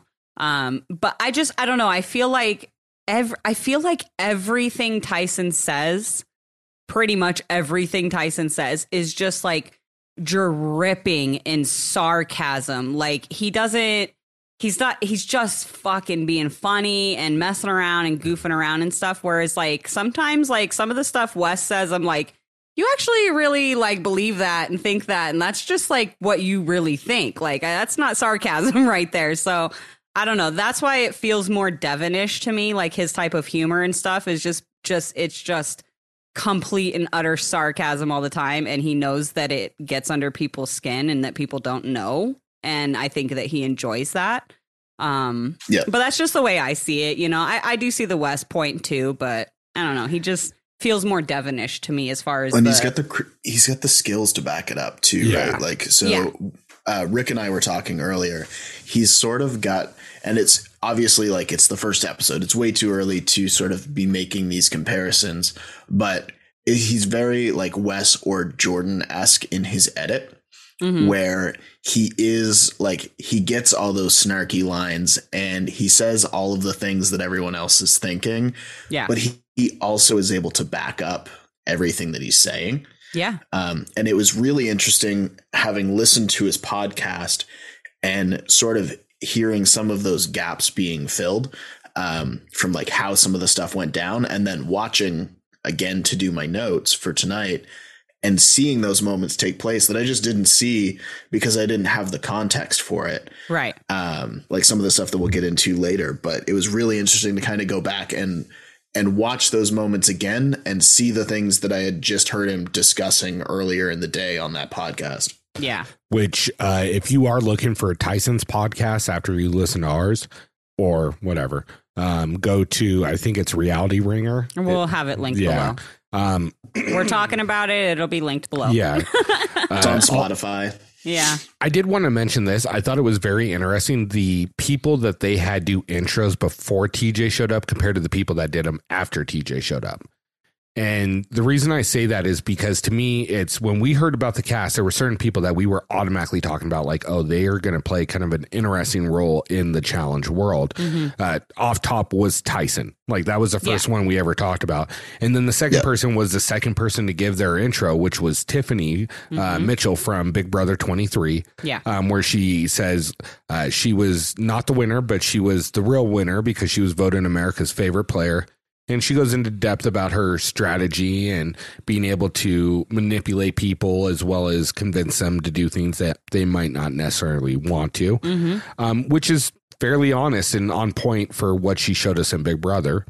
And then the next person was another Big Brother alum and one of Karina's absolute favorites, which is Angela. Yeah. And if you don't know about Angela, huge athlete, did pole vaulting. I know she did another sport as well. She was a gymnast. That's right. She did pole vaulting, and then she talks about this a little later, and then she also did stunt training and like all kinds of cool shit. So she's a legit badass. She's a badass, and legit, guys, be prepared to hear me like fangirl over Angela as long as she's on the season because I love her. I do like the fact that she referred to herself as ruthless and stone cold. I was like, fuck yes. And then the next intros we get, there's 4 more people before TJ shows up, which is Danny from Survivor 41. Is that correct? Speaking of, what buff is that? I am repping the Brain Tribe once again in honor of Tasha being on this season. Love it. That's awesome. Right. So we get the intro from Danny, talks about his time on Survivor, him also being an undrafted NFL player who got picked up by the Dallas Cowboys, who I believe he still works with. Not 100% sure on that, but I'm almost positive. And then we get Kayla from Amazing Race, and not to be mistaken with Kayla from All Stars. This Kayla is spelled with a C. Mm-hmm. I don't know. I've never seen her before, but I dig her energy from what I've seen thus far. She's fun. Yeah. Yeah. And she's a fan, which means that she knows how the game works, which is like a huge asset because I don't know, like Tyson said that he's seen he knows of the show, right? Yeah. And he's seen a few odds and ends, but like Kayla's somebody who's a fan of the show, which also makes it a lot more like, it makes a lot more sense why she was the one that was pulled from the most recent season of Amazing Race because she already knows the game and she probably would have been like advocating for herself for Challenge USA. Yeah, absolutely. And I'm glad you brought that up because they do a real quick intro of Xavier from Big Brother 23, who was the winner, also a member of the cookout, which he talks about in his confessional. And then it shows him talking with Kayla, and she goes, she's talking to Xavier, and she goes, man, I'm a huge Big Brother fan. I just absolutely love the cookout. And Xavier's like, that's funny. I wasn't in the cookout. Yeah. It's like, and then he just like turns and like walks away and just leaves her in that moment to think about that. And I was like, damn, X, that is cold as ice. And this is one of the reasons I really like X. And it was one of the reasons I liked him in Big Brother is he's fucking funny. He is. He's a good athlete. He's funny. He's smart. And we see this throughout. He talks a lot of game with a lot of different people. Yeah. And then the final intro we get is from Desi. And she's season 35 of Survivor. Is that correct? Correct. And she also lets us know that she is a former beauty pageant contestant. She won Miss Virginia twice, if I'm remembering correctly, and then placed top 10 in Miss USA. Yes. And she aims to be Miss Challenge USA. She's got a good shot at it. She is beautiful. Oh, yeah. She's a Holy knockout. Crap. Yeah. And, wow. And if I remember correctly, if you told me from what you tell me, she's actually a doctor as well. Is that correct? Or yes, Dr. Desi Williams. Yeah. So yeah, like so she's super smart and shit. But yeah, I actually wanted to bring this up. Sorry, right before when you were talking about X, I found this kind of hilarious because or not hilarious, but interesting, and I think it'll play in later. But during his confessional, Xavier talks about how, he's like, I think that the cookout, we've got 4 of them here, and I think that we'll kind of look out for each other, but it's not going to be the same as it was on, Big Brother. And so I found that kind of interesting because I was wondering how they were going to approach the game, if they were all going to come in and like come in as a solid alliance like that again, or if they were going to kind of come in and play their own game. So like, I'm really excited to see how that develops out. I think it's like, obviously they're going to look out for each other, like he said, but I think this is more of a, this is happening because it has to happen because they are one of the most well-known alliances. Like people that don't even know about Big Brother or watch Big Brother know about the cookout, right? Yeah, exactly. Tony's one of those guys. So out of no other choice, they're going to have to kind of abandon that because people are already going to imagine that they're already working in that alliance. Right. Yeah. Now, the side thing of that, though, is if people already think that they're working in their alliance, it doesn't matter if they say that they're not working in the alliance. They've already been grouped together. Yeah, yep, exactly. Anyways, after the Desi portion, TJ, a door opens. We get the shadow. Yeah, and we get the shadow of TJ sitting there. And a few people realize it's TJ Shadow. And then he finally rounds the corner. And I know you wrote this down because I was actually really happy to see this because I've kind of messaged back and forth with this person on Instagram. And he is legitimately a huge challenge fan, too.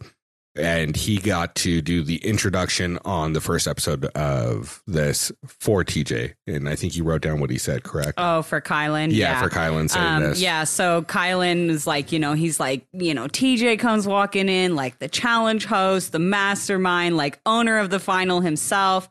And he's like, I cannot believe that I'm seeing TJ walk out here right now. And it was just like, it was such a fan moment because like I don't know. I think it's because it's relatable, right? Because like you can put yourself in that situation of like standing in that room and then all of a sudden TJ walks in like, and that was one of the things that I thought was really cool. Cause like on the flagship and All Stars and all that, when TJ arrives, everybody claps and everybody's, oh, you know what I mean?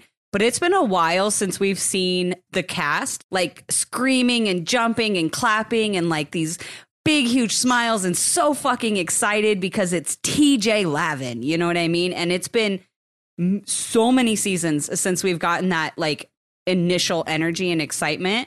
And so I thought that was really cool. And how fucking cool for TJ. Like you just walk into a room and everybody starts like screaming and clapping. Like that's fucking awesome. So, well, I mean, a room full of like the best of CBS reality television. Yeah. And that's the thing is this is a big step for TJ. I know that there was some going back and forth online about what Tyson was saying about the differences between Jeff Probst and and TJ Lavin. And we've had these conversations. It's totally different jobs. You know, Yep. Jeff is there to narrate everything for you and Yes. to explain what's going on. That's not TJ's job. TJ is like the referee, you know, is the best way I can put it. But like you said, these are some of the best of Survivor with an iconic host in Jeff Prost, and then Big Brother with Julie Chen. Yeah. Host. Narration. What? Something. Some whatever. No, And then I didn't want you to say an excellent host. I just said a host. yeah. Oh. I would say a historic host, as in she's the only one that's been on Big Brother in history to host it. So, and then I'm slipping the guy's name who hosts Amazing Race, but he's been doing it since the Phil. get go. Phil, yeah, and he's really good too. Yeah. Yeah. It was a really cool moment. I also did like how he interacted with everybody there, saying kind of like talking about every show that's showing up for Challenge USA, starting off with Survivor, saying, you know, maybe you guys were isolated on an island, and then, you know, or maybe you raced across the world, referring to Amazing Race. Maybe you had Big Brother watching you 24/7, or maybe you fell in love just to get your heart broken at the end. And he's like, I mean, what? What? Like, all Yeah. like getting into it and shit. I'm like, oh my God. Fucking DJ. So I thought it was a pretty good intro. And then, you know, he lets them know what we all know, which is, you know, this is a challenge and it's a little bit different, and they're built a little bit different. Yeah. He says, we're built different here. I'm like, yeah. And then these are not going to be the same type of challenges and competitions that any of these other shows were really doing, you know, and that's not to take away from any of the other ones, but like, and we'll get into it, but they don't go easy on these people out the gate. Like, they give them a tough challenge to start. And, oh, yeah. you know, I'm fucking here for it. But So, I do want to say go really ahead. quick, not everybody, some of the fans are like throwing some kind of like hissy fit about TJ's outfit and how quote unquote CBS is like dressing him right now, which yes, it is confirmed that yes, they are like telling him what he has to wear. It's but not CBS, it's Buna Murray. yes, but at the same time, like, what's the problem? Like, he literally showed up in some pants and a pea coat, just like he did on Double Agents, and everybody freaking lost their minds and talked about how hot TJ was and how amazing the pea coat was and shit. Is literally the same fucking outfit. He's just the pea coat is gray. I don't. Yeah, like but that was an MTV pea coat. This is a CBS pea coat. It's totally different. Yeah. I got It's you. almost That's right. like NBC, which is like the Peacoat network. Yeah. Like, let's be honest. Let's be happy Buna Murray is still dressing him and not CBS. Because if CBS was dressing him, no offense, CBS, no knocks, but we know what your demographic is. He'd be wearing a fucking t-shirt tucked into some cargo shorts with some sandals and socks on. Or a pair of New Balances. Like, New Balances, yeah. Come on. We know. We remember Jag. Love you, CBS. Oh, my God. Columbia Broadcasting Corporation. Anyway. Systems. I don't know. I'm fucking it all up. Anyways, Oh my God. TJ gives us the breakdown of how this season's going to work, kind of a broad breakdown. He lets us know that there's going to be $500K up for grabs at the end. And that this is going to be a little bit different. It's similar but different, as if you are familiar with the flagship, having the skulls to get into the final. Except for this, you're going to be given a personal bank account, and everyone starts off with their own bank account with $1,000 in it. But $1,000 is not enough to run his final. You need a minimum of $5,000 in your bank, in your personal account, to be able to qualify for the final. Yep. Now, the way you earn that money is by winning dailies or winning eliminations. Yep. And I like this because it's almost like an ode to classic challenge where you win something, or there is something for winning the daily on top of just winning the daily. You know what I mean? Yeah. And there's that little added extra like we just had with All Stars, where if you win an elimination, you win stars. Except in this one, you win your elimination. You win your competitor's bank account. Yeah. And that's the thing. I wrote this down when we get later into the elimination and we find out about that. But it's kind of, in my opinion, it's kind of an ode to the Ruins, because this is exactly how the Ruins was set up, except you were playing in teams instead of partnerships. But it was set up the exact same way. You'd win, you know, each challenge was worth a certain amount of money, either like 5K or 10K or whatever it was. And then the winners would get that. And then if you went into elimination, you beat somebody, you got to take their entire bank account.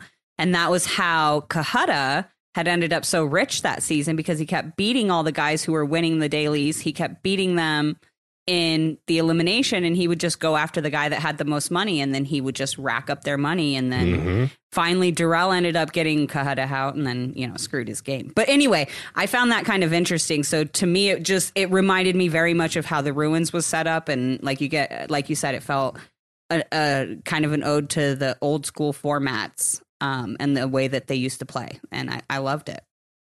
Yeah. And look, I know there's a lot of challenge purists that are not on board with this season because there's no traditional MTV Real World Road Rules Fresh Meat cast. There's not even AYTO cast. And I get that. But at the same time, everybody that you like on the challenge was a rookie at one point. Yeah. And now we've got a house full of 28 rookies. Like, this gameplay is going to get messy at some point, and it's going to be glorious because it's not like 37 where it's the vets versus the allies or the rooks. Yep. It's all fucking rookies, and people are going to get pissed off.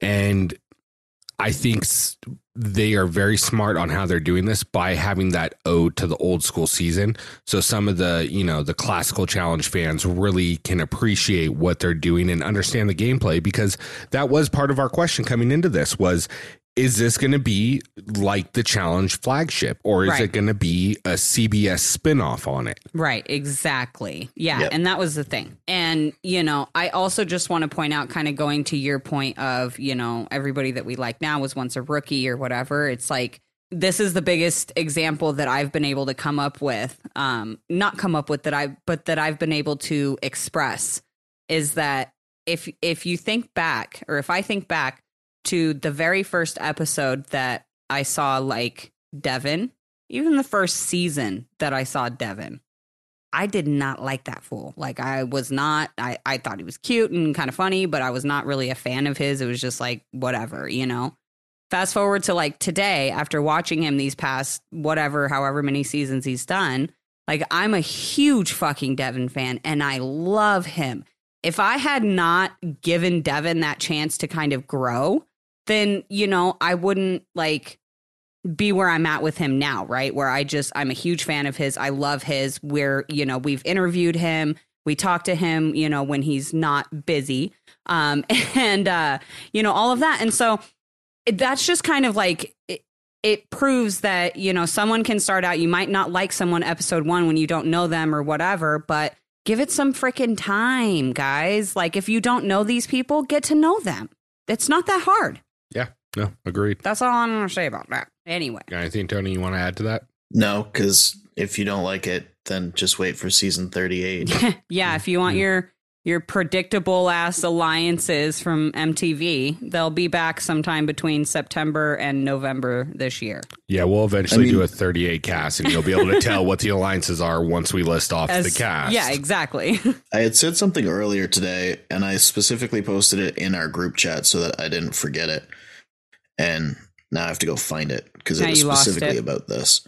Yeah. Well, it was specifically about this because it was about the fact that people were kind of not impressed with the fact that we're not having anybody new. Here it is.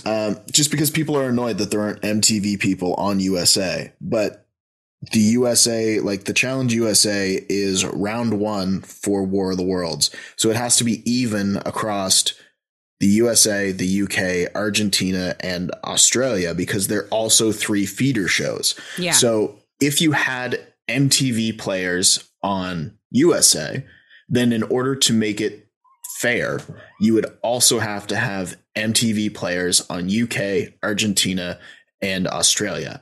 Yeah. UK you could do. That's fair because you've got people like Joss and Rogan and Kyle and Jenny and like big tons of people. You've got a huge amount of people.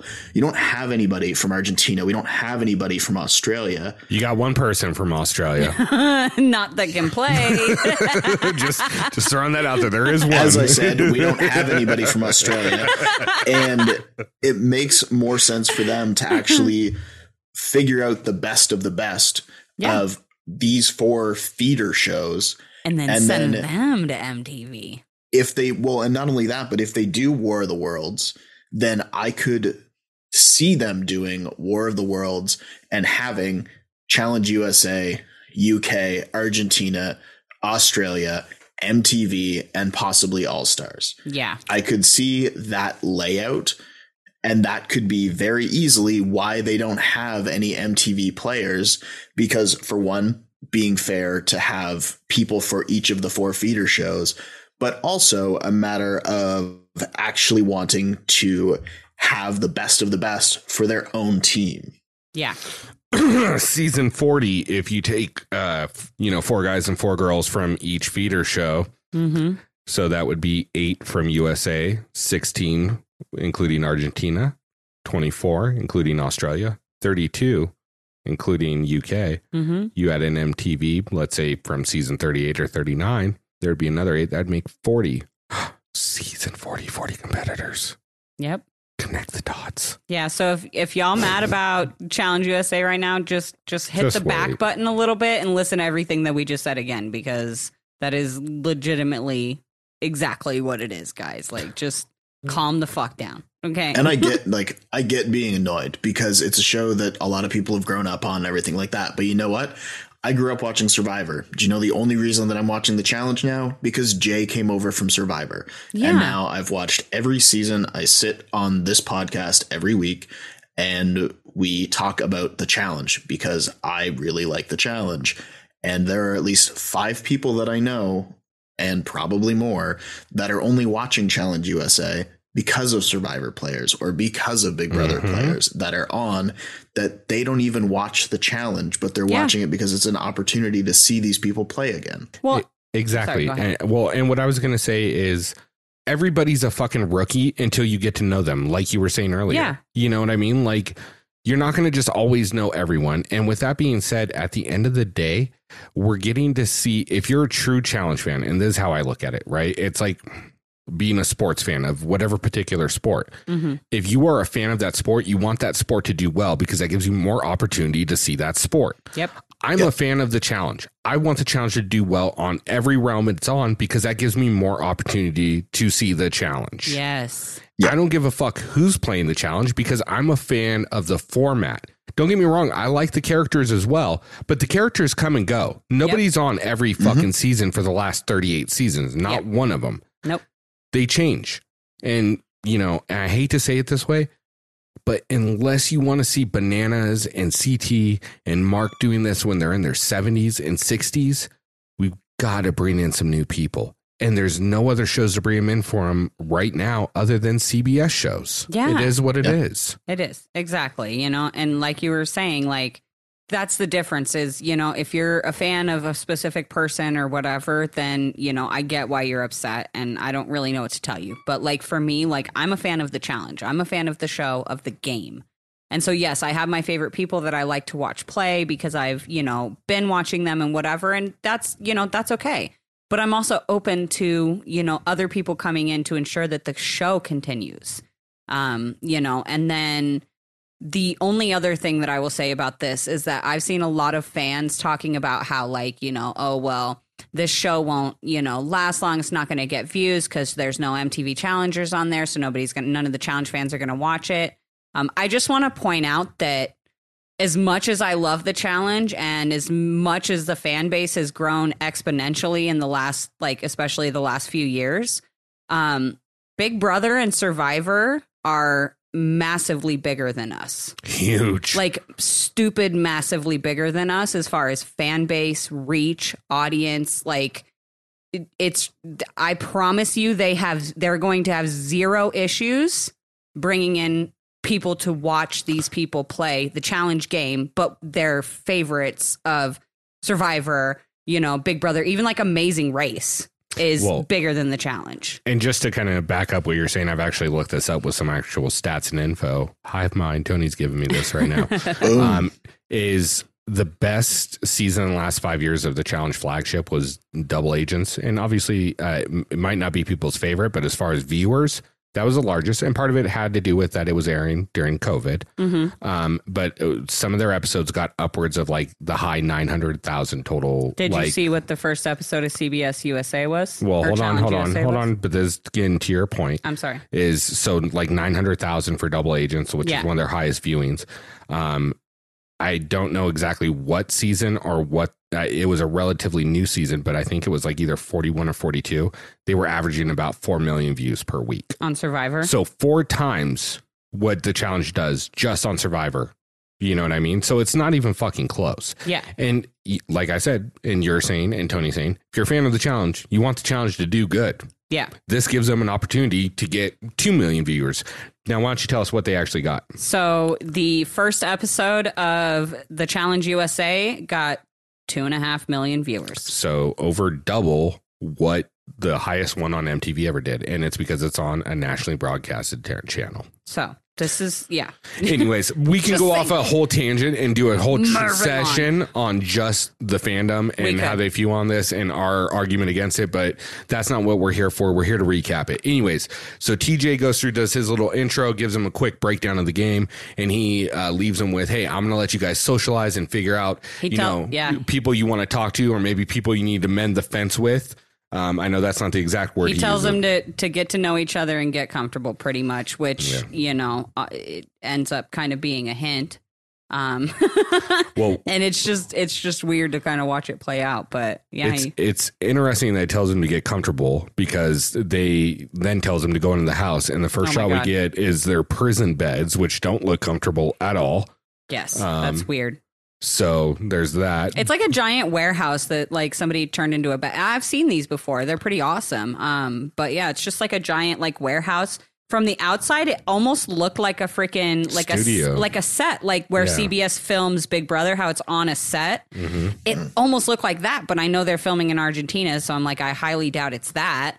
But it just kind of looked that way. It was kind of weird, but still kind of cool. So the next person we get an intro from once they explore the house is Ben from Survivor 35 too with Desi. That's right. And his intro, he was talking about how he played a very loyal, almost like a hero game in Survivor where, you're trustworthy, honest. And he goes, but that's not what I'm going to do here. And so I'm here for that. I want to see a different aspect of his game because I'm actually I think I'm like 2 episodes into 35. Yeah. So I haven't seen his gameplay yet, but I'm watching him duel at the same time. So I'm a big Ben fan and I'm a big Ben defender because a lot of people give a lot of shit to his game and I do not. And I will advocate for it. They do. And that's really all I have to say because it doesn't matter what the naysayers say. He's the one with $1 million. Yeah. Bingo. Survivor fans, lay off Ben. All right. Give him a break. Yeah, Ben's awesome. So the next one we got is another Big Brother alum from 23, Derek X. And he basically, his intro is pretty good. He goes, I look around and I see I'm going against pro athletes that played basketball and football. And here I am, high school chess club member. And, he's selling himself short, in my opinion. Derek X is a pretty good competitor. And I think we'll get an opportunity to see that this season. At least I hope we do. Yeah. Next up is another Big Brother. Me too. He's on my team. Yeah, if you need him to show up. Next person up is Alyssa from Big Brother 23. And hers is her not even confessional, but her scene is a little bit more interesting because she's talking with, I believe it was Shannon was questioning her. Questioning her about all the BB drama. Yeah, about the cookout and how it all went down. Yeah. And she explains it. In the interest of time, I'm not going to do it. Go watch the fucking show if you want the breakdown of that conversation because I didn't write it down. But basically she says, look, the cookout worked together. They kind of screwed everybody else that we were partnered with, even though we didn't know that they were working together. Yeah. So as much as I like Xavier and we were really close, I'm working for myself this time. And if it gives me the opportunity to throw him in, I'm going to throw him in. Yeah. She says she wants revenge on the cookout. But what's funny is as she's giving that confessional, they show a confessional where Xavier says, that Alyssa is his closest ally and he knows that she will always have his back. And I was like, oof, this is going to get interesting. It's going to be a spicy meatball. Spicy. That's the thing, too, right? Like, because they're all rookies and because there's no vets in here to try to corral their game in a way that benefits them, you've got the people who have played The Amazing Race, Big Brother, and Survivor. And I don't actually know how Love Island works, so I can't necessarily comment on like the strategic side of that gameplay. Yeah. But for the other three, you've got 3 very specific types of shows, and 3 very specific types of gameplay. And they're not going to be hampered by people who have played the challenge before.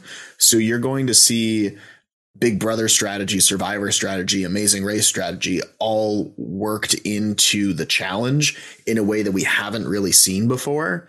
And then you've got the Love Island people who, again, I can't comment on specifically how their show works, but there are people who know how to play that social game in that crew, and they're going to be able to adapt it and sort of link up with some of the other shows, especially with like the algorithm and everything like that.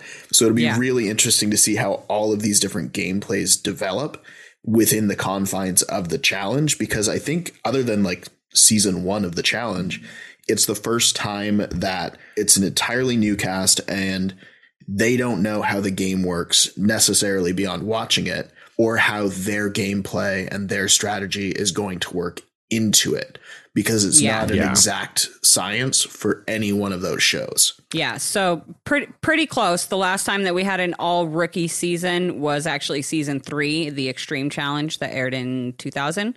So 22 2 years, 2 years after the first one. So, but yeah, I mean, it's been a freaking long ass time since we've had a completely rookie cast.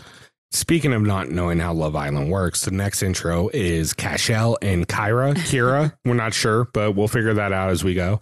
Their intro, and the part that really stuck out to me, was they were on Love Island. They started dating, and then they decided to break up in the middle of an 8-hour drive from Tahoe to Lake Arrowhead. So that was a fun 4 hours, I bet. And didn't speak since then. So this is the first time, and that's awkward. And then, speaking of relationships, we get another Love Island guy, and this is Cinco. He's talking to Tiffany about how they're viewing the game, but also talking about, like, at the same time, we're getting a Cachet intro, and we're finding out that Cachet and Cinco dated from Love Island. They just really recently broke up. Like, it's in that awkward, I don't want to be around you stage. So let's go on a reality TV show at the same time. Yeah. So that's going to be interesting. She's going to be a jealous one. Like, she was already talking about how she doesn't how she doesn't want to see him with other girls. And then, like, right behind her, he's over, like, flirting with Tiff and stuff. So going to be interesting. So I'm actually going to kind of switch these intros, because the guy I want to talk about, we're going to talk about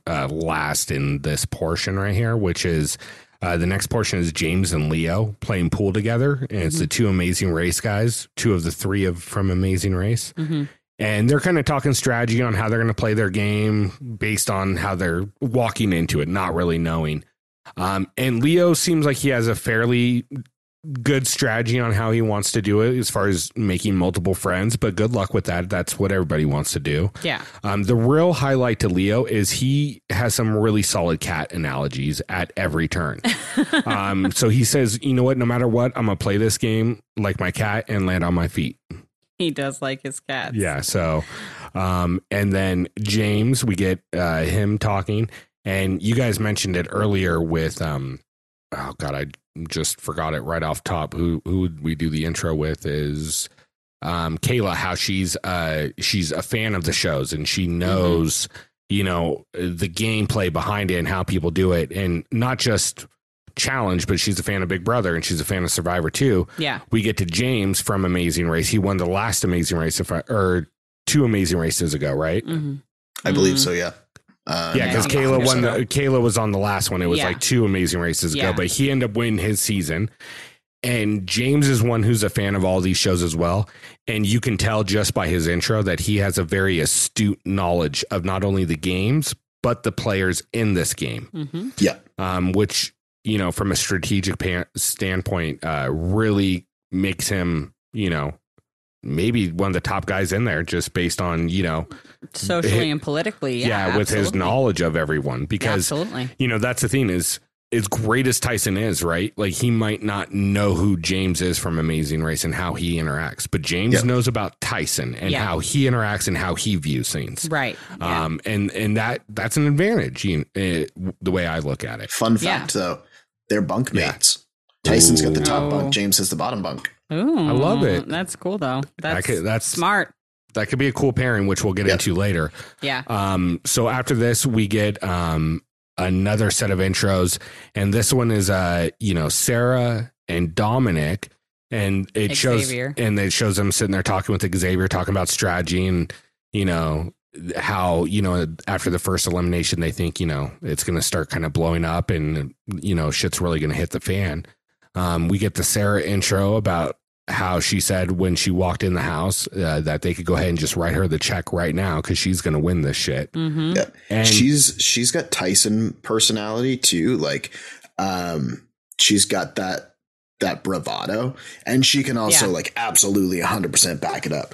But she's absolutely another one that looking at the Survivor cast when they were coming in, I was like, Tyson and Sarah are going to be the two that people are going to have to warm up to, because you have to learn how to like receive their edit. And you already know what edit they're getting, like right out of the gate. You know exactly what edit both of them are getting, and people just have to be okay with that. And it might take a little bit of time. You know what kind of vibe I got from Sarah just right off top from a challenge perspective is almost like a Evelyn and Cara vibe. Like Cara ability as far as strength and, you know, being able to handle herself in eliminations, and Evelyn's kind of like bravado and confidence in herself. Absolutely. And, you know, and some so Laurel. and some Laurel as far as looking forward to like the physical aspect, you know, with her. And she mentions this with her being a cop for 16 years. It also is going to help her strategically by her having to control situations out in her real life job. Yeah. Should help in the challenge house, which is what it really is. It's dealing with every situation as it comes. Mm-hmm. Yeah. And she's a winner too. Yeah. I mean, and that's the thing is Survivor brought some top notch casts into this one. Yeah, like, don't get me wrong. Big Brother's pretty top notch too, but they sent in some heavy hitters from Survivor. That's for damn sure. Multiple winners, you know, like. Yeah, I'm excited to see how they're all going to play and interact. The last, I believe this is going to be the last Survivor intro we get, which is from Dominic. And I don't know what season Dominic's from. Can you help me with that? 36, Tony? Ghost Island. He came in second. He was like a solid pair with Wendell, and they basically rode the entire season together. Yeah. It's amazing in Survivor how those two, if you get two guys or two girls or a guy and a girl that just work well together, how far they can really make it. Yeah. They're the first ever draw. Like they tied at the final. Yeah. Oh, wow. That's it was a 3-person final, and they tied. They split the votes even. Yeah. Damn, that's crazy. We're gonna have to check that out. I did like what he said. He goes, you know, when you see these Big Brother, Love Island, and Amazing Race, I think Survivor's ready to weather the storm. And it's like, I see what you did there, Dominic. Dad language. We're right here. Yep. So after that, we get a little bit of an intro of the Love Island girls. They're thinking that they've got their social game on lock because Love Island is a game based on building relationships, apparently. Yeah. So could be. We'll see what happens. I think they would probably fare better in the flagship than they are in this one, because it seems like a majority of people are either married or in a relationship as far as from the Survivor and Big Brother crew to a degree. Yeah. But anyways, that's neither here nor there. The first one we get introduced to is Selly, and she wants to be everyone's bestie, and she wants everyone to be her bestie. And you know what? I don't fault you, girl. She's cute. She's fun. super bubbly. Yeah. Super bubbly. Super vibrant personality. Yeah, lots of energy. I really liked her. I did like this next one where we got Ozza, Desi, and Shay, or Shan. Yeah, sorry, Shan talking about the factions from each different show. Yeah. And I did like Shan's intro about her talking about how she's a preacher, but that doesn't affect her when she's playing Uno or the challenge. She's still going to do what she has to do and throw down those draw fours and reverses. I liked, I'll pray for you, but I have no problem saying goodbye. Yeah, exactly. And I did like the fact that she kind of even gave a preview of what she wants to see, which is Angela and Sarah go at it. And you know what, Shan? Same girl. Yeah. Preferably in like, you know, balls in competition daily. So neither of them go home. Yes. Yeah. I don't want to see them in elimination because I don't want them to go home. But yeah, no, I want to see them compete against each other. That would be awesome. And then the next scene we get is Shannon from Love Island. She's talking to Giovanni and Kira. Kira. And I think. who knows? But Shannon's apparently been doing push-ups at this point and feels like her shoulder popped out and it's just hard and she's sore and she thinks she's made a mistake going into the show. And it's like, well, girl, you should have done your research to see what this is really about if you didn't. Because, no, this is not Love Island. No. But, they give her a pep talk and tell her, hey, you get your most growth from being in uncomfortable situations. Yeah.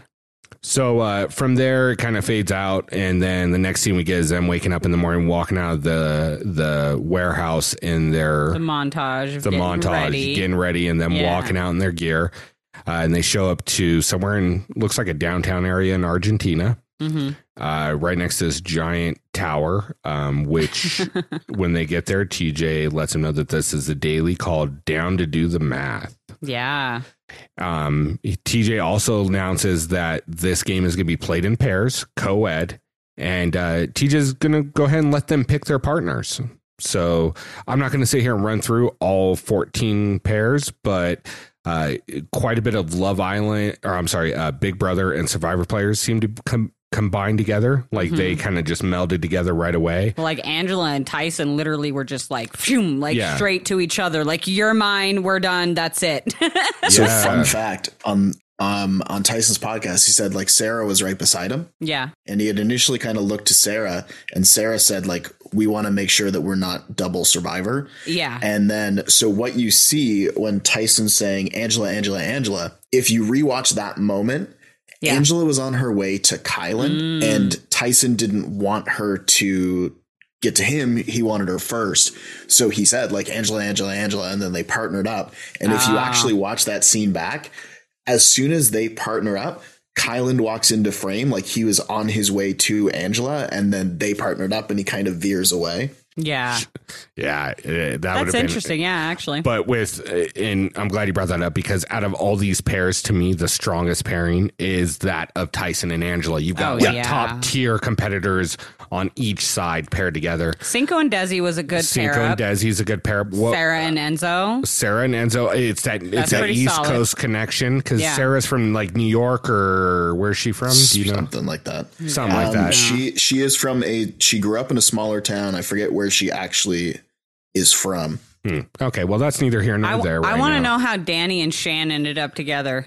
How did that happen? I think they ended up being standing next to each other. Was it? I was going to say, were they just standing there, or was it like, hey, I don't trust you, so I'm going to have to be your partner? Like, I don't trust you to be against me, so you have to be with me. Like, I just thought that was kind of interesting.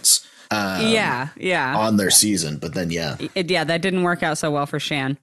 But and then and anyways, we'll get into some of the pairs as we go.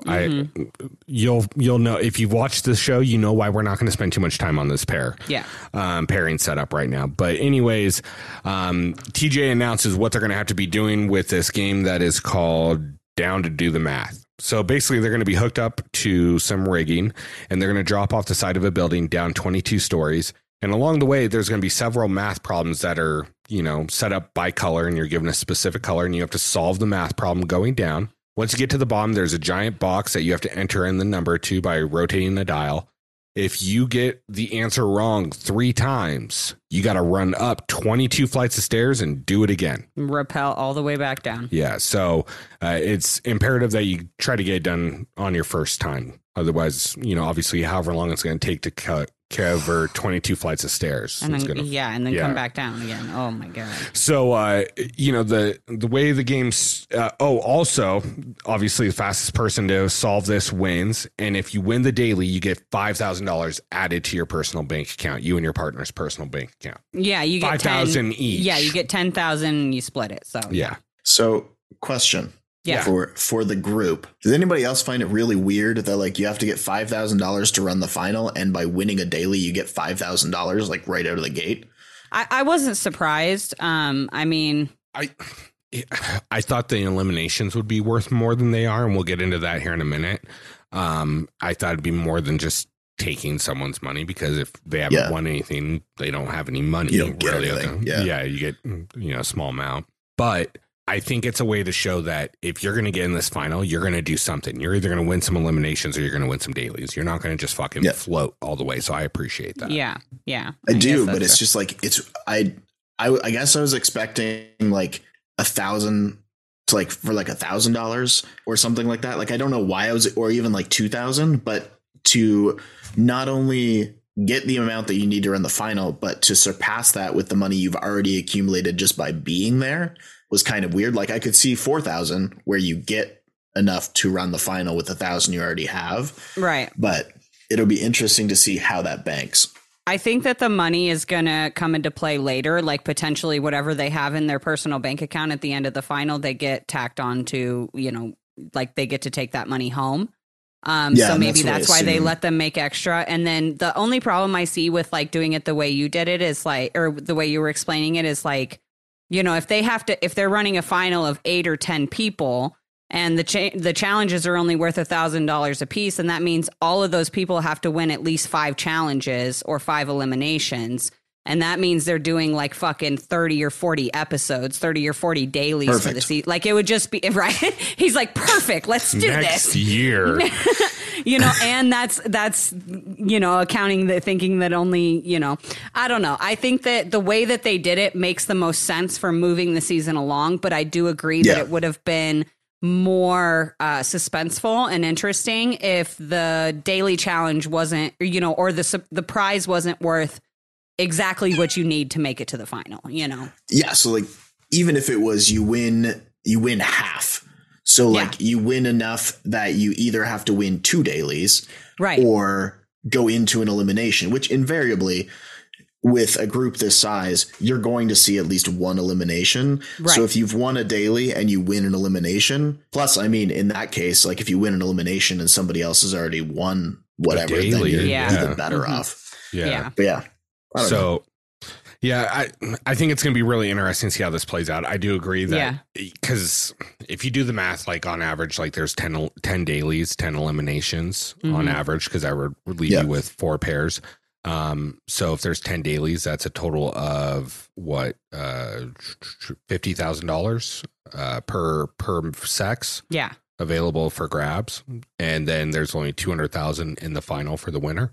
So I mean, it might be that, or it might just be tacked on. Like if you make it to the final, I was just giving an additional option. You make it to the final, and your bank account is yours no matter what, kind of thing. And they've done that in past challenges before. They have. Yeah.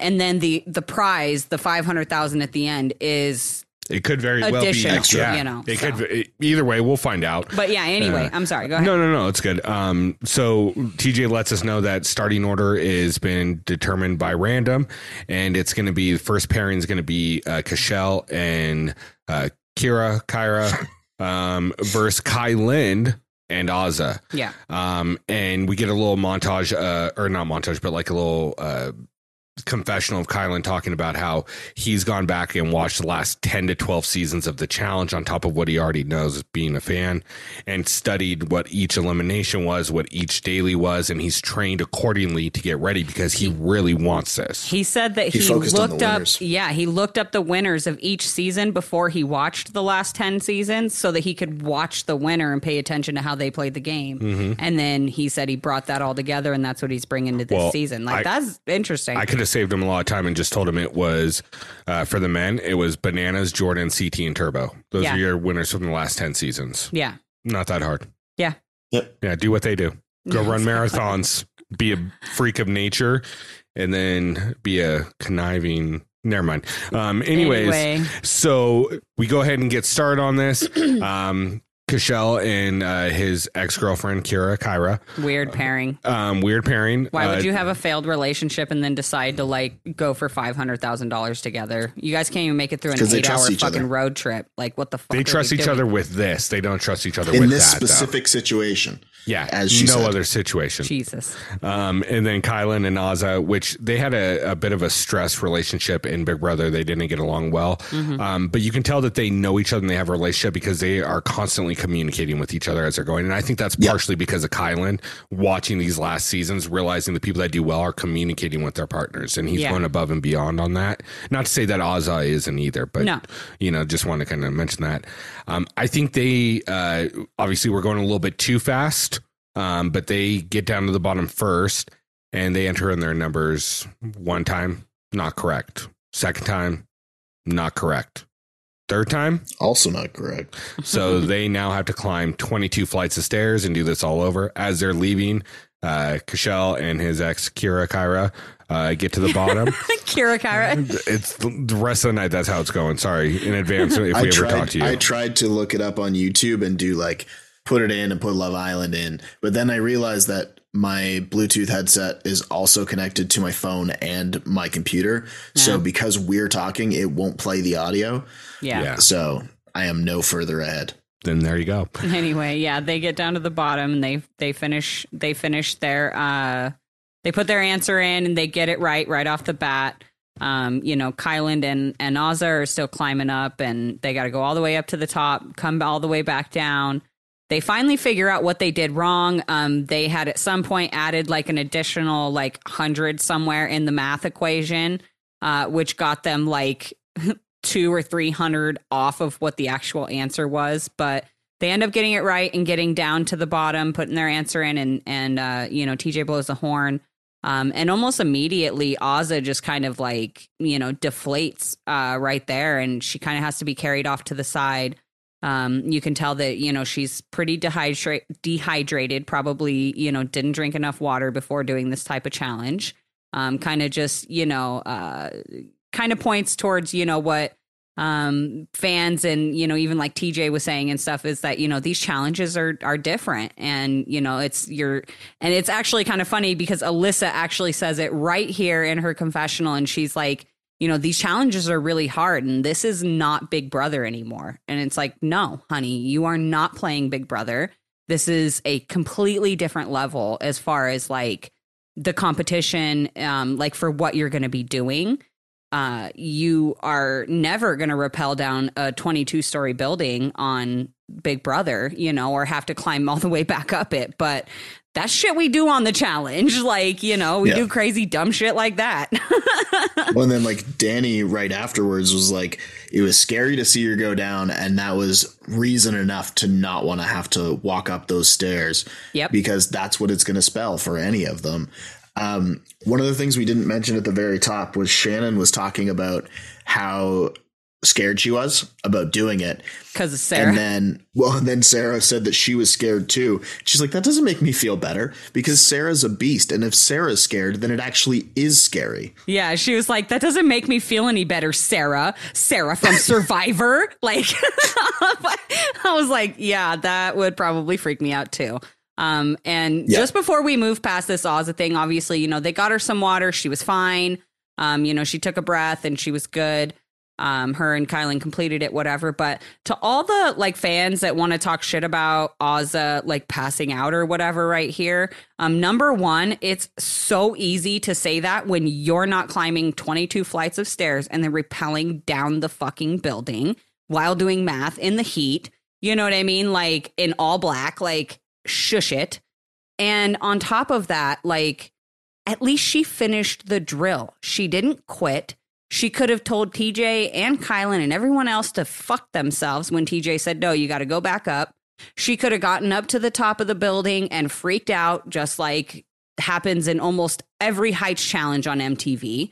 You know what I mean? So I will give it to her. I understand maybe her body failed her in that moment, but she finished the fucking drill. So I want to give it up to Azza for that, because even though she had a bad moment, I think it showed a lot about her. Yeah. And not only that, but I actually listened to her interview on the Official Challenge podcast today on the way, on the way we were driving. Mm-hmm. And she actually only had 7 days to prep for this. Yeah. So everybody else had a lot of time, right? Because everybody else had months. And then there were also COVID and everything, and scheduling got moved around.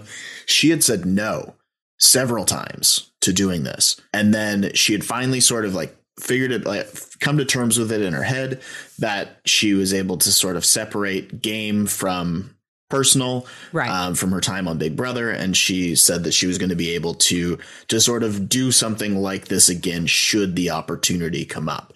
Right. And then she got the call that said, like, can you still do this? And she had 7 days. So she That's didn't huge. have the same kind of prep time that everyone else did. But what she did have was a very strong knowledge of what people were doing. So she knew how hard Kyland was working and that he had trained with rappelling and things like that. So she partnered with Kyland because she knew that he knew what he was doing and she knew that he had trained.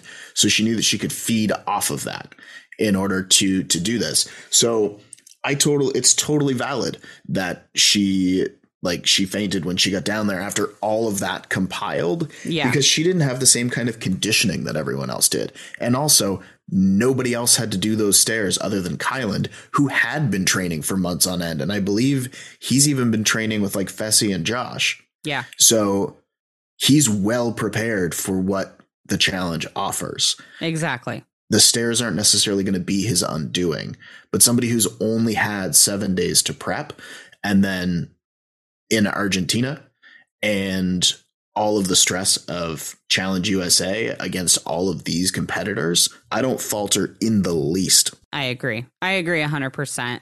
And yeah, I think she's getting a little too much shit for this. I'm proud of what she did. I think it's awesome that she finished the drill. And I think that the fans need to calm the fuck down, like I've said. Anyway, Rick had to step away. I'm not going to waste a bunch of time like going exactly in order. I'm just going to kind of hit some highlights that I thought were funny during this challenge. Like, for example, when James and Shannon were going, Shannon was like talking about how they were checking themselves out in the mirror, which or in the window, didn't really surprise me. But James doing the fucking math on the window because they hadn't been cleaned. And so he was just using his finger and working out the math and shit. Hella smart. How come nobody else did that? Like, that was hella smart. I don't know if nobody else did it or they just didn't cut to it, because I forget who it was that was coming down, because they did some of the shots from inside the building facing out. And I forget who it was that was coming down, but you could see the numbers on the window. Yeah. But I didn't know if it was necessarily James's doing or if somebody else had started like scrawling on it as well. Doing it as well. Yeah. Either way, it was a brilliant fucking idea. And it just, again, I think that, a lot of, and we'll get into this here in a little bit, but a lot of James's, edit this episode kind of leads and shows into how smart he is and how he kind of thinks outside the box. And, it's one of the things that I really love about him. I mean, I damn near fought you guys to fucking draft him. When we did the fantasy draft, I was like, I am drafting James. I will cut you all. Like, there were a few times that we almost came to blows. It was you with James. It was me with Dom, when Rick was just like, hey, Tony, how's Dom as a player? I'm like, Rick, he's terrible. You'd hate him. He's the worst. Yeah. And then he's just like, good, I'm taking him. He's like, if you would have said he was good, I wouldn't have taken him. Like, bullshit. You were going to take him anyway. And the problem was Rick was one person ahead of me. So he kept sniping the people that I wanted. Oh, I know. It's the worst. Well, that was the one, basically. Yeah. That was your one. Yeah, I know. No, right? That was the one I was waiting for. And I was just like, this is my next pick. And then he's like, how is he? And I was like, shut up, Rick. I just want to say that out of the utmost love and respect for you and your crazy fandom, all three of us let Tyson pass by and left him for fourth pick. And that is no reflection on our thoughts of how Tyson is going to, compete this season. Strictly out of love and respect for you, okay? And the fact that he was the one that I brought up when we were dreamcasting. Dude, you didn't even have to bring him up. Like, no. You literally were like, we should do a fantasy draft. And I'm like, if anyone drafts Tyson besides Tony, Tony's quitting the podcast. Tony's quitting the fucking podcast. He's quitting the group. He's quitting the podcast. That's it. Losing your numbers. Yep. Anyway, so moving forward, the next moment that kind of stuck out to me that I thought was kind of funny was Leo. And gosh, I can't remember who Leo's partner was, who he was coming down with. It's Tiff. Oh, it was Tiff. Duh. Anyway, so they're coming down the building and he's like, I think my cats Leo and Leia would be so proud of me right now. Cats love heights. We don't love water, but we love heights. So my cats taught me well. And then from there, it like cuts to Enzo and he's like, I like Leo. Like, I like him. I think he's a little bit weird because he brings up cats a lot. And I'm just sitting here, I'm like, like, what? I rushed back when I heard you talking about Enzo and Leo because I just want to say team meow meows. Like, all right? You call yourself the meow meow, Enzo. Why you hating on the cat lover? Make an alliance. We need a cat alliance, meow meow alliance. Sorry guys for stepping away. So you're good. We're still just talking about. We're just hitting highlights. We're not going in order. We don't care. So we just got through the Enzo thing. The Kayla almost like falling off the side of the walk up at the top when she was trying to get down on the wall. That kind of scared me for a second because I was like, she could have hurt herself. You know what I mean? She could have hurt her ankle or anything. So that was kind of like crazy or whatever. But the one that really stuck out to me was Shan. Do you guys remember what Shan said? So Tyson and Angela, like, first of all, they're just like standing up on the walk. You know, TJ blows a horn. He's like, go. And they both just like inch down onto the wall like it was fucking nothing. And then they just start going and they're so smooth. They're going so well. And then it cuts to Shan and she's like, you know, fucking Thor and Wonder Woman rappelling down the building right now. I was like, it's true, though. Like, they were on it and they were doing so good. I did want to say this. A lot of these Big Brother players I'm familiar with. But the Survivor ones, I'm not. There's a few I'm familiar with, like Tyson, because he's been on multiple seasons and I've kind of been able to see him. I've seen Sarah for a few episodes on one season. I haven't gone to see the one she's won, but their confessionals from everyone in Survivor is really, really fucking good. Oh, yeah. And not to say the ones from Big Brother aren't, but it's just, you know, like Shan really surprised me because I'd never seen her before and I'm really enjoying her thus far. I know some people aren't and everybody's different. Everybody likes their cup of tea differently, but she's funny. I like her and I enjoy her confessionals a lot. And I like her and Danny working together and Danny saying, when me and my wife talked about this, she said, don't pick Shan as a partner. Yeah, she said avoid Shan. And then, avoid Shan. Gets her as a freaking partner. Oh my gosh. Shan is awesome. And she was great. Like, she got a lot of good, she got a really good edit on the show. She's super strategic. And everybody was like, Shan's my number one. Everybody on her tribe. So she had it like in the bag, but it's always really interesting to see them in this dynamic because they can kind of swear more than they could on Survivor. They're able to just kind of be more themselves on a show like this. But I also want to say, like, how badass was it that Kayla is down on the ground, no longer has access to the numbers, and just like goes back through it because she does not want to go up the stairs again, figures out what they did wrong, recalculates everything, gets it right. How fucking awesome was that? It's that, like, I know, like, even myself sleep on the Amazing Race people, but some of the shit they have to do, like, they have to travel like 2 miles on foot carrying like a fucking cart behind them and remember shit. And it's like, that's hard, you know, and it's a race to catch a plane or a boat. And so if you miss it by like an hour. Yeah. There is no catching up at that point. So it is super impressive. Really quick before we move on from here, I just want to jump back like a half a second. Yeah. Right before, you know, David and Kayla, you know, start putting in their answers and stuff.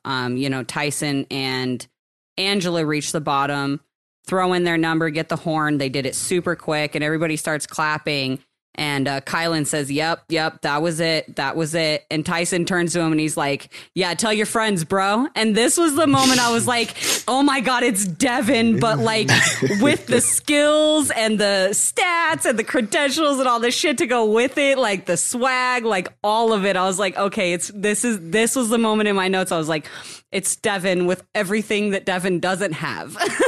Like, I loved this moment so much. It was perfect. What Devin hasn't proved yet. That's all. Right. And that's what I mean as far as caps and I'm just covering the bases. That's all. You got everybody here should know that I'm not actually saying anything bad about Devin. I love him. Can I say this? Like, Tyson and Angela, I expect to do well because I know what they can do, and like I said, I'm familiar with them. And same with like a majority of the players from Survivor. I expect them to do well. I expect majority of the Big Brother players to do well because I've seen them do challenges. Yeah, not like this, but challenges nonetheless. I understand how they work. I'm completely in the blank on Love Island and Amazing Race before going into this.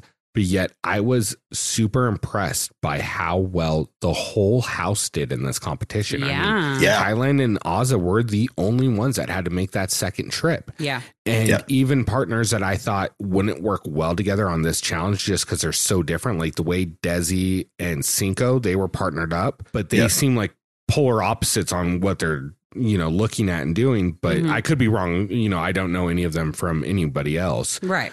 But like they smoked it too. Yeah. They were super fast, going down it. And, and it's the same with like, James and Shannon. I heard you guys mentioning them earlier. They did really well. They did really well.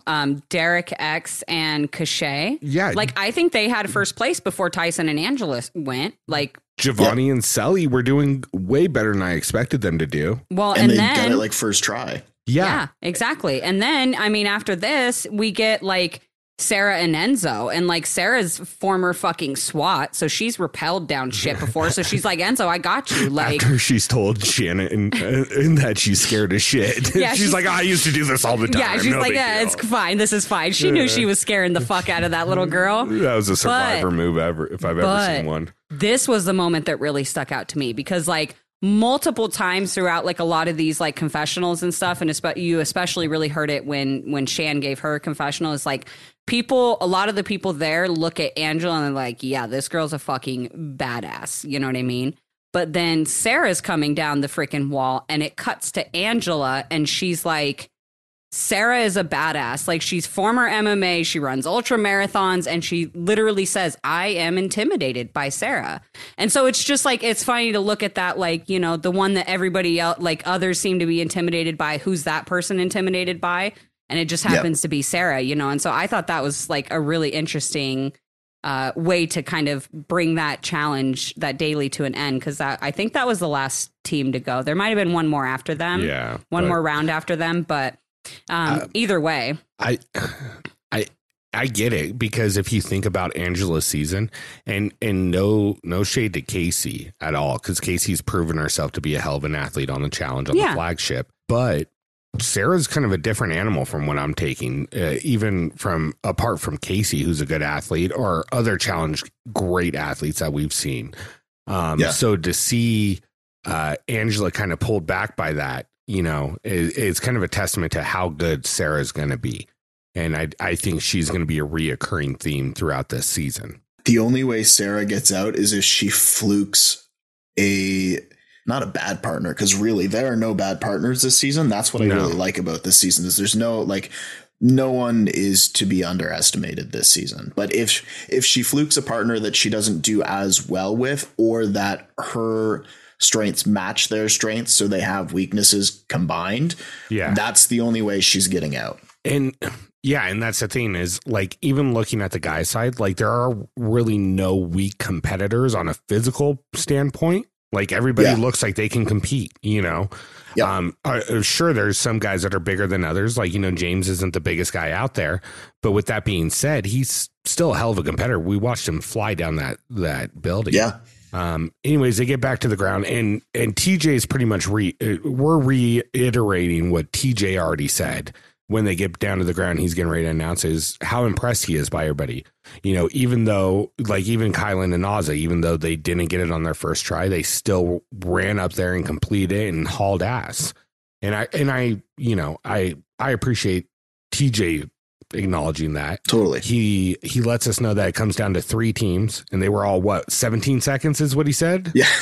There's 17 seconds that split up the 3 teams. And to which Tyson said on his podcast that clearly means that they came in first and the other 2 tied 17 seconds behind them. Yeah. Or 16, so one was 16, the other one was 16.5 and 16.9, but so it was Angela and Tyson, yep, Desi and Cinco, and Danny and Chan. But more importantly, that means that it's 4 out of 6 Titans who are in the top 6. Making a good stand. So if for those of you keeping track on our point system, you get 3 points for winning a daily. Karina has Angela, so that's 3 points to her team. Woo. And then we've got Tyson on Tony's team, and that's 3 points to him. So for the first win of the season in dailies. Yeah. And it's a solid daily, I love dailies like this. I forget, was it Free Agents that had like the same kind of daily start where they were on a tower, except they had to run all the way up and there was multiple different parts, like a puzzle and then going off the edge. But I dig it. I really fucking like it. I would have liked to see one more team fuck up or 2 more teams fuck up that had to run up the building. But you know what? They all did really good, like TJ said. And there we go. So with Angela, Tyson winning and giving those points to Karina and Tony in fantasy, they also get $10,000 split between the 2 of them. So their new bank account is at $6,000, which is enough money that they are now qualified to run TJ's final. Yeah. They also get to choose who goes in against Kylan and Azza, which is at the elimination, and they don't name them till they get to the arena. Yeah. Once again, going back to the classic challenge of yesteryear, which is not all these fancy lights and explosions, and you get to see who voted for who. It's last place in daily automatically goes in. First place chooses who goes against it. I think last time we really saw this was Rivals 3. Yeah. And it's almost the same exact format as that goes. So really enjoying this. I did like what Tyson said is he acknowledges that now he has enough to make the final. So now all he has to do is survive. I also appreciate the term challenge bucks. Yeah, challenge bucks. Yeah, very similar to Mickey Bucks. Challenge bucks. That was interesting. Now the official currency of the challenge. Yeah. You can buy it with your NFT that I'll just screenshot. Oh my gosh. Anyway, moving on. So from this, we go back to the house for the traditional house scene after a daily. We get everybody walking in. And first conversation we get is Xavier, Enzo, and Alyssa are sitting there. It looks like, I forget if it was like a foosball table that they're standing in front of. Something like that. Anyways, they're talking and they're kind of going over what they think Tyson and Angela are going to decide to do with this vote of who's going down against Azza and Kylan. And they're all pretty much under the same page that, it's not going to be anyone Survivor and it's not going to be anyone BB as long as it's made up of those teams. Yeah. But if somebody happens to be a Love Island only team or Love Island Amazing Race, those are the teams that are more than likely going in, which, in this early in the game, they're not going to take a shot at one another's major alliances yet. It's just not going to happen. Or their own shows. No. Yeah. They need the least amount of blood. And that knocks it down to 3 pairs. And that's James and Shannon, Cashel and Kyra Kira, and Sally and Giovanni. Yeah, absolutely. And then it starts the reoccurring theme of what we were talking about in the beginning of the show, which was Shannon mentioning that, maybe she's not ready to do this. It's too much for her. She doesn't really want to be there. And this is kind of a reoccurring theme through the rest of the show. Yeah. And then goes to a confessional of Alyssa, and I like this, which was her saying, I want Kylan and Azza to get out and not be in this game. It's just too soon. And I still need them as the numbers. And, it gives me an appreciation. I know this is just rehashing what you guys and I've already said is, all these people have done these social and strategic games before and have an innate understanding of it. And it makes the game and watching it even more entertaining to me because I know everybody gets it. There's no real layup, you know what I mean? So to say. Yeah. And, one of the things to kind of further that point, on the podcast, Tyson had actually said, like with Survivor, you have to be so aware of how you get rid of people, because the people that you get rid of ultimately turn around and then vote for you to win. Whereas this, when they're gone, they're gone. Yeah, so we you don't can do just that here. take them out. Yeah. It doesn't matter. Yeah, exactly. And it allows for that messier, more dramatic game that I think we're all really big fans of. Yeah. From here, it goes into the winners and of the daily and losers of the daily meeting with Tyson, Angela, and Kylan and Ozza. And, they go through the same, pretty rigmarole of everything, which is, who They do lay you out, want? yeah, they lay out the 3 teams that Tony just listed and ask them which out of these 3 do you want. Yeah, and initially, I believe Kylan mentions that Ozza mentions they would either want Selly or Giovanni or James and Shannon. And Kylan says he'd probably go James and Shannon. Just going off size is what I'm taking it as, because I think Giovanni's actually bigger than Kylan. Yeah, dude, he's huge. Like when we watched it, we watched it to take notes. He's on the same like riser step thing as like Ben and Danny, but he's like Ben and Danny almost come up to like his shoulders. Holy shit. So he was either standing on like yet another platform, or like he's just huge, really tall. Yeah. But also like every time you see him, he's with Sally, which is like a height disparity to begin with between the two of them. So it's like, I don't know. But the only time that I saw him, because Sarah asked me to point him out when we watched it the second time through, I pointed him out, and then she was like, Jesus Christ, he's huge. And I was like, yeah, like he's a big dude.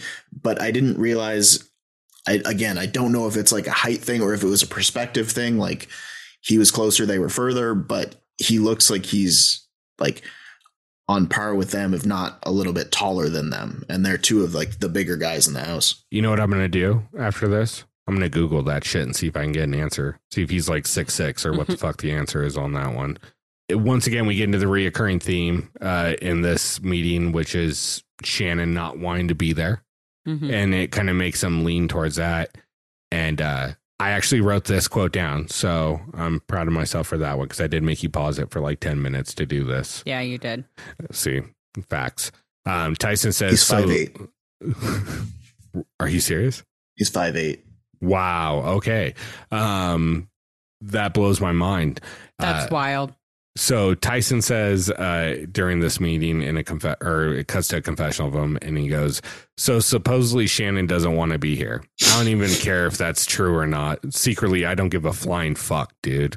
Get them all out of here. And to me, this might be quote of the night, in my opinion. Yeah, this might be quote of the night. And I also want to point out how fucking awesome I thought it was that if you stream the episode, it is unedited. When we watched it live, it was all bleeped and all that, like normal TV and shit. But if you go and you stream the episode on Paramount Plus, it is unedited, just like All Stars 3. Everybody's cussing, everybody, there's no bleeps, and I am so in love with it. It was awesome. I wouldn't know. Sorry. Also, Danny McRae's 6'1", so I don't know why Giovanni looks as tall as he is in the photo. They might have put him on like sheen. They might have put him on something so that he matched up with the guys on the back, so he's not standing in the front with the girls. It's the bucket hat. He wasn't even wearing the bucket hat. He was all natural. Obviously not. Anyways, I think the next confessional is Kylan talking about how much he's trained and how confident that he is in himself, and that no matter who they put him up against, he's going to come back. I like this one. I just add this in here because I know it'll make Tony happy. It cuts to a confessional of Angela talking about how Tyson is the strongest in the house, the most strategic. Talks about him playing pickleball and well, they tell each other that their ride or dies to the end, and they're going to have each other's back, and so that was another solidifying moment between those two. Yeah. So sorry. It just makes my heart breaks. Yeah, I know. It's happiness for this first episode. The next scene, and guys, I'm going to be honest, I fucking love this. First, we get them walking out of the house because they're going to go out, and Tasha says, how much she's, I don't know the exact quote, I didn't write down, but how much she enjoys this, because when you're stuck on an island, you're with all these people, you're starving, there's nothing to drink, and now you're getting to go out to a bar and have adult beverages. Yeah. So living the high life. Immediately cuts to her dancing. It's a new thing for almost all those people other than Love Island. Like Love Island is the only, I don't know if they get to drink on that show. I don't watch it, but I know it's a party thing. I assume it's like AYTO, something like that. So like there's alcohol and shit in the house and whatnot. But like you don't get that in Big Brother. There is no fucking alcohol. You might get like a bottle of champagne that you have to share with your house guests on opening night. And then again on like final 4, I think they give them like a bottle of champagne. Final 3, sorry. But that's it. But you share it with your house guests. So it's not like you're getting fucking toasted. And Survivor, you get a big fuck you unless you get lucky and win a reward, which has like a giant mug of beer in it or something, which I've seen in some seasons. But it's not a guaranteed thing. Like, so, you know, this is something new for them. And it was cool to see how excited everybody was to like get to go out and party while filming the show and, you know, drink and dance. And it was a cool moment. Yeah, because sometimes you get like wine at the merge feast. Yeah. Or something like that. Okay, that's fair. Yeah. And then this last season, didn't Jonathan get that mug of beer looking like Thor from Doctor Strange or whatever? But even then, like the wine at the, you know, feast or whatever, like I think I've seen somebody get drunk on Survivor one time. And I know I haven't seen all of the seasons and all of that. And I don't even remember what season it was, but I know I didn't really like the guy. They were out on a boat having a feast out there. I think it was like pizza and beer. And he just kept drinking beer and got wasted. And then had to go back to fucking to the beach and like just go to sleep. Dude, I bet he was miserable. Oh my God. Anyway, okay, sorry, moving on. Also, I do like the fact that once again, it's not, it's another season where we're not in the isolation tents partying forced by production. Yeah. I didn't know if it was an open bar where the public was there or if it was just a cast in a closed bar. But nonetheless, it was a cool scene reminiscent once again, a consistent thread in this recap of classic seasons. Yeah. Danny points this out, and it's pretty obvious that Love Island is bringing the party to the house. So to answer your previous question, yes, I do think they drank a lot in their show. In Love Island? Yeah. So I believe go ahead. I believe he said that Love Island is going to be in for a hard lesson. Yeah, they are. I feel bad for any one of them that has to go against one of those guys. They were like dancing and twerking, like all over the place, having a great old time. But they do understand that they're going to be targeted. I will give them that. Like they're not dumb. And they had a conversation where they talked about, you know, they're like, yeah, we understand that people are going to come after us. And Sally even makes like a little funny, you know, sarcastic kind of confessional where she's like, everybody wants to be like Love Island. You know, they're jealous of us. And, you know, I love her energy. I think she is so fucking cute. And, you know, but at least they understand where they stand in the house. I think I might catch shit for this, but I'm going to specify it like this.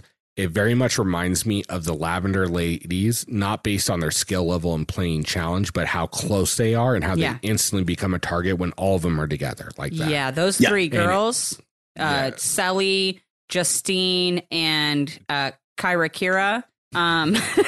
We will figure out how to say her name by the next episode. We promise you guys. We just don't want to do it wrong. Yeah, we're covering our basis right now. Watch us be wrong with both of these. They're both wrong. Yeah. Yeah. Anyways, her name's Frank. Yeah. Spelled Kyra. Weird. It's pronounced Jetstream. It's Norwegian. If you're a parent, you're welcome. Oh my gosh. So. One thing that and this is where, like, even once again, more respect even to the Love Island people. The next scene is, I believe it's Giovanni, James, and Cinco. Yeah, sitting there. And Cinco's throwing out the idea of let's throw the hardest people in there to go against Kyland. And either they take out him or, you know, vice versa. And I'm sitting there thinking, like, Cinco, you're like the biggest motherfucker in this house. Yeah, you're going to be the one. That's you. That's you, bro. What are you talking about? And then, of course, James is like, I think it's going to be one of the teams that are either Love Island only or Love Island Amazing Race, which is me and Shannon. Yep. And God, he's just got such a good read on the game. And then credit to Giovanni too, because you don't really see shit from Giovanni, but in this moment he puts on a good read on Tyson, which is knowing that he's already won $1 million. He's not here to make a big move right away. He's here for the long game. Yeah, he needs something that makes sense for him. Exactly. And it's the same thing that James says. And so credit to both those guys. I know they didn't get a lot of airtime on that, or Giovanni didn't, but I think after seeing this and what happens after the bar scene, James might be, like I said earlier, one of the top strategic players in there. Like, I don't necessarily want to put him over Tyson or Xavier yet, but he's up there. He's right there with them. Yeah, like he pulled off some amazing shit. And just to kind of like put some more backing on the other side, there were so many people like putting up a fight to Tyson and Angela and just like spreading word around the house that James and Shannon is the one to go. Like even Tiff sat down with Angela and was like, look, Love Island has, you know, the least connections to anyone here. Like we don't have any connections to them. You know, Shannon's emotional. She doesn't want to be here, blah, blah, blah, blah, blah, blah, blah.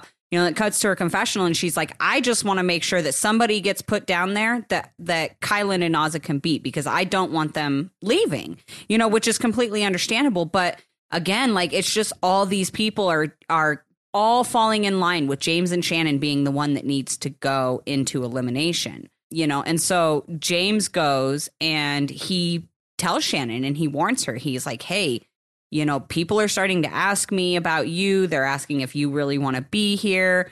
You know, so you need to be ready. Like we might get picked. And, you know, Shannon's like, dude, I've changed my attitude about that. Like I've been more positive and like, I want to be here. And, you know, and he pretty much tells her like, you know, don't panic yet. Just be ready in case, but don't panic. I'm going to go to work and, you know, see what I can do. I did like that the next part was James's kind of like story about him and how he became competitive. I really like that because it gave us it like was cute. It was good. Once again, it gives us a deeper information on who he is as a person. And, you know, he talked about growing up as a feminine gay male. And not really ever knowing that he was competitive until he kind of came into his own and accepted who he was and realized like I actually have a hell of a competitive streak. Yeah, you know, and I appreciate that learning about him. You know, you get that little bit of meat to the bone, right? Yeah. Yep. And it was really interesting too, not to discredit his play because he absolutely like went around the house and got shit done. But apparently he and Tyson had a conversation and Tyson was like, you need to go and talk to Kylan and you need to talk a big game about what you can do. And you need to make him realize that his best option is not you. And then that's when those conversations like, and again, like James was already having those conversations, but he sort of went to Kylan and was like, I'm basically good at this, this, and this. And like Giovanni and Cellier, you're like, you're better bet. And then by the end of it, Kylan was coming back to Tyson and like, you know what? We're going to go with Giovanni instead. Oh, that's what Tyson was saying on his podcast? Yeah. Cause he was saying, cause again, like, James was the one that Tyson knew the best out of the four that were sort of like potentially up for elimination. Yeah. So he obviously wanted to keep him because he would be able to work with him more. And he had that friendship because they are bunkmates as well. So he had said like, if you want to make something happen, then you need to convince Kylan that you're not his best bet. Yeah. I know they go into further detail and we'll dive into that a little bit. I'm just going to go in chronological order of it. So from there, we get to everybody getting ready for elimination shot, except for, of course, Tyson and Angela. They are completely safe. She still looks so freaking cute. Oh my God. I love her. I'll give you a second if you want to talk more about it. No, it's fine. I just love her and she's so cute and her outfit's cute and I love Angela. I love Angela. There we go. Be ready to hear that all season, guys. She's going to be cute and I'm going to love her every damn episode that she's on. So they get to the elimination area. And you know what? I'm just going to say this right now. Thank you, Challenge USA, for not calling it Purgatory or the Troika Doom House or whatever the fuck ever else they've thought of over the last few years. They called it the Arena. The Arena. I do now want the elimination area for 38 to be called the Troika Doom House, though. Yeah, that was actually pretty good. I also wrote the Arena in brackets a normal name! Exclamation point. Yeah. Mine is the arena 8 exclamation points because I'm really excited about that.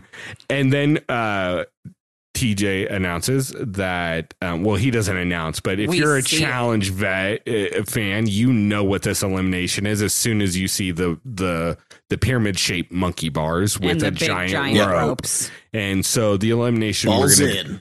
Hall brawl.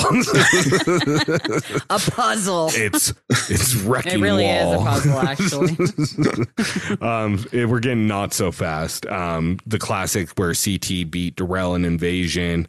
There's been so many iterations of this, and they're all classics in their own way. You get a lot of different upsets. So it's a great elimination. At this point, they're getting ready. They call Kylan and Azza down, and this is where we kind of find out what happened in the house that they cut short. Hold on, the entrances though, these entrance shots with Azza and Kylan? The competitors coming out, fire. So All Stars feeling like it like All Stars too, how they were doing down that little hall as they'd come out into elimination.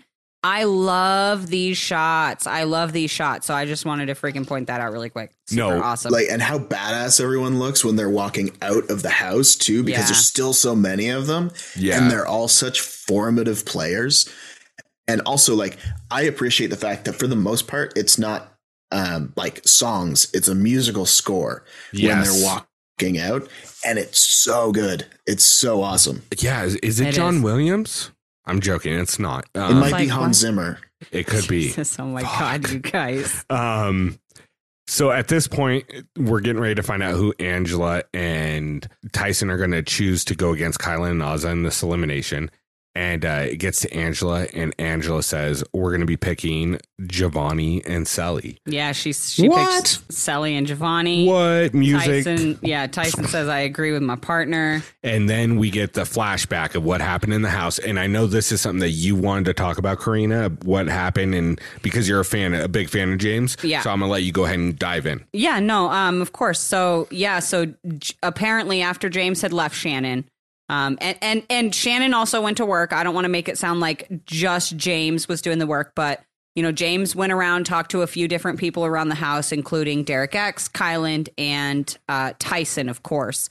Tyson, he pretty much offers his allegiance to, and gives a little confessional about how he knows that, Tyson is a smart player, and his thing is always going to be, what do I get out of this? What do I benefit from it?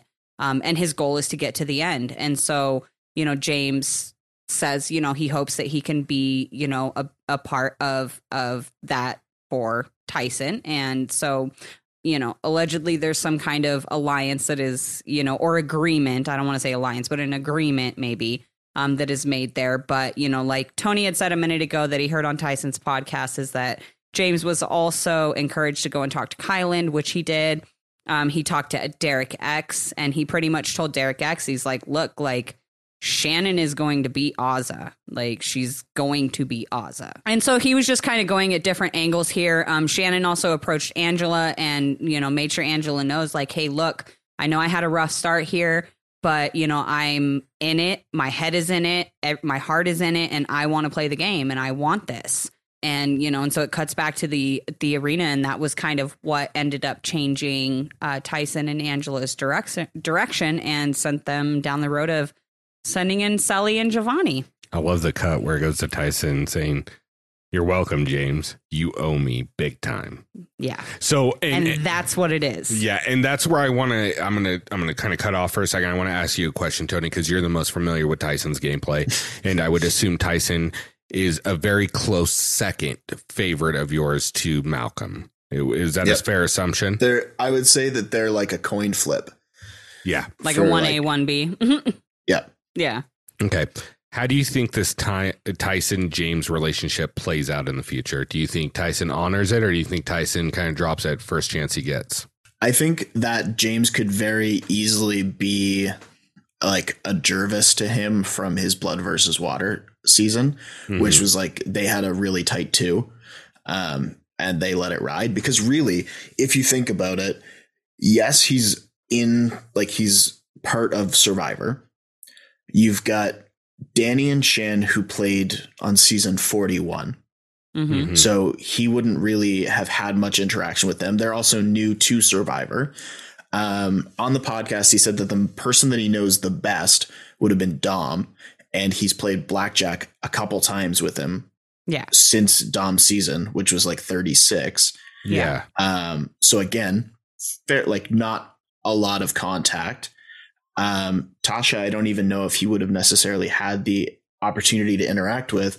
And Sarah and Ben were not with him on season 40, Winners at War. They were kind of working against him. Yeah. So there's not really a lot of Survivor alliance for him to side with beyond the fact that Survivor has numbers. So I see him making like individual alliances to suit what's going to get him further. Yeah. Because like he says as well, when you go to a merge, or not a merge, but like a tribe swap. Yeah. He no longer looks at the people from his previous tribe as his alliance. He's now looking at the people he's with now because he doesn't know if he's ever getting back to the original alliance. Yeah. Right. Well, and I think this little confessional from him, also touches on the fact of like, when you're playing a game like this, there's a lot of different types of currency. And now, James owes him a favor. And, that's a huge currency for Tyson to have in this game, to have been the first winner, the only male qualified for the final. He's got one of the best females in the house at his side.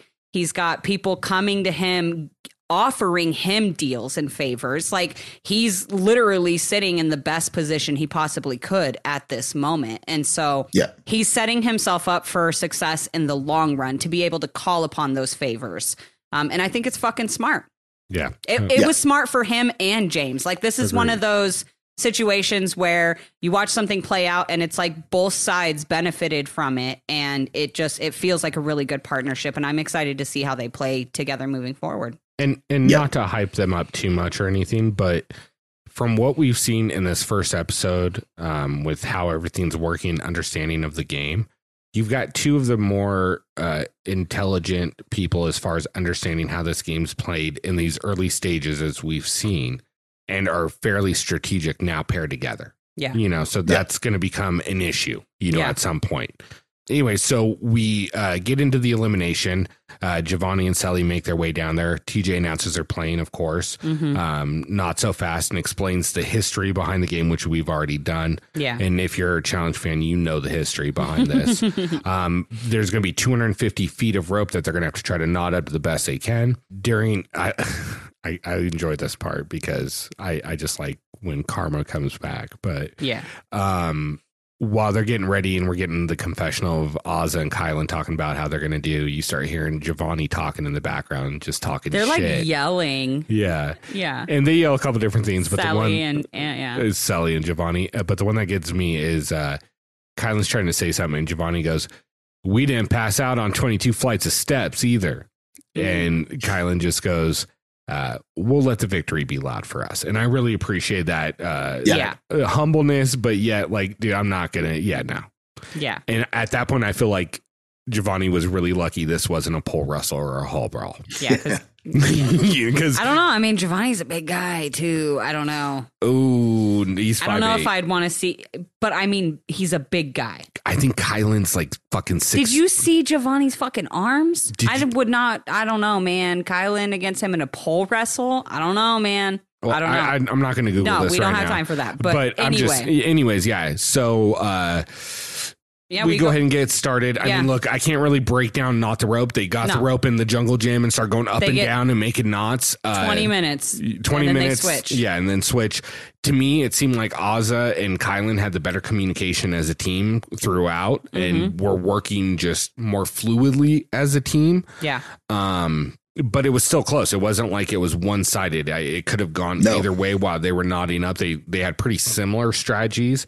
Maybe Kylan and Ozza were more about weaving it top and then come down into the knot and then top again and come down the knot. They were like building it like right in that corner and using like that little corner of the bars, but still just kind of that same approach that CT had, where you just make this giant knot in the middle that people can't really get through instead of weaving it in and out of the bars, Whereas like it seemed like Selly and Giovanni like went over the top one time and then just started tying knots at the bottom of the pyramid.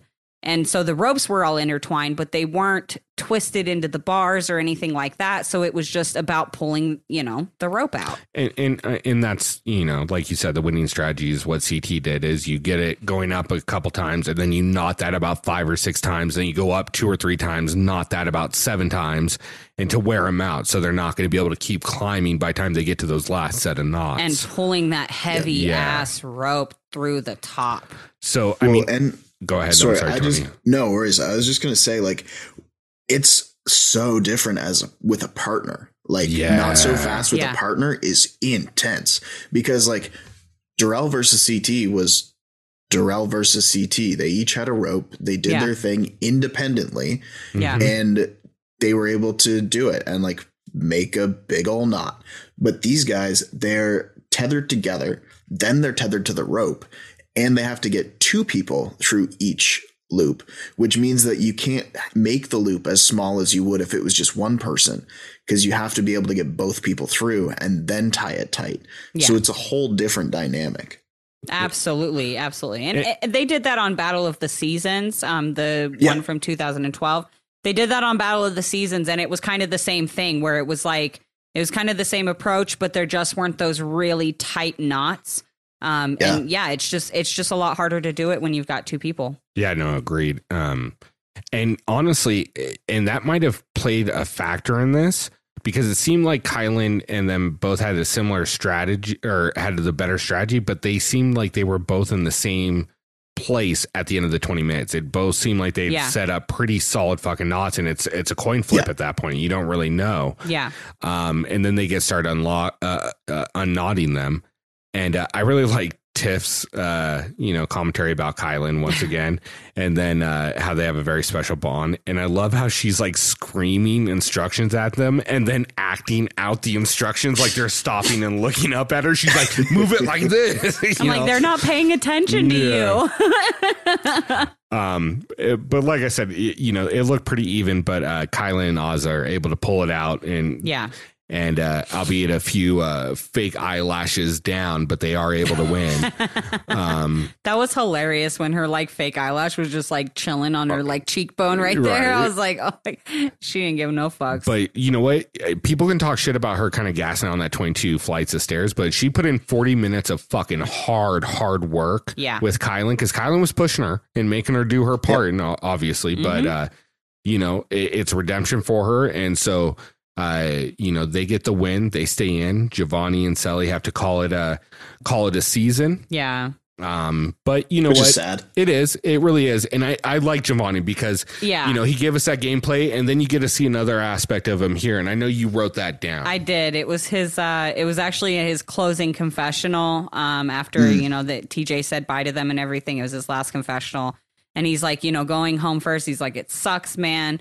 We fought hard. We gave everything we got, and I'm still cracking jokes, still being who I am. It don't change nobody. And I was just like, yes, dude, I love this. Like the energy, the fact that you're not going to let this tear you down. Like the fact that you understand it's a fucking game and, it just wasn't your night, but that doesn't change you or how you feel or, anything like that. I loved it. And again, I love his energy. I honestly feel like I don't want to say we got robbed because there's shortchanged. There's a lot. Yeah, we got a little bit shortchanged on this one, I feel, because I feel like he would have been a great character throughout the season, and I would have loved to see him develop. I honestly hope that to see him in some sort of fashion, whether it's, I don't know how they're handling this CBS cast and CBS challenge and MTV challenge and flagship. I don't know how all that's happening, but I would definitely love to see, like, if they do another Challenge USA season, or if they allow these players to come onto MTV, I would love to see him there. Like, I would just love to see him have a little bit more time and really see how he plays the game. Yeah, agreed. Like I said, I feel like we got shortchanged a little bit about him. Yeah. So at this point, TJ lets us know that when you win an elimination, you're also taking the person you beat money. So Giovanni and Selly had $1,000 each in their account. So that moves over to Kylan and Naza. So they both now have $2,000 in their personal accounts. And TJ tells them congratulations and tells them to go ahead and rejoin the group.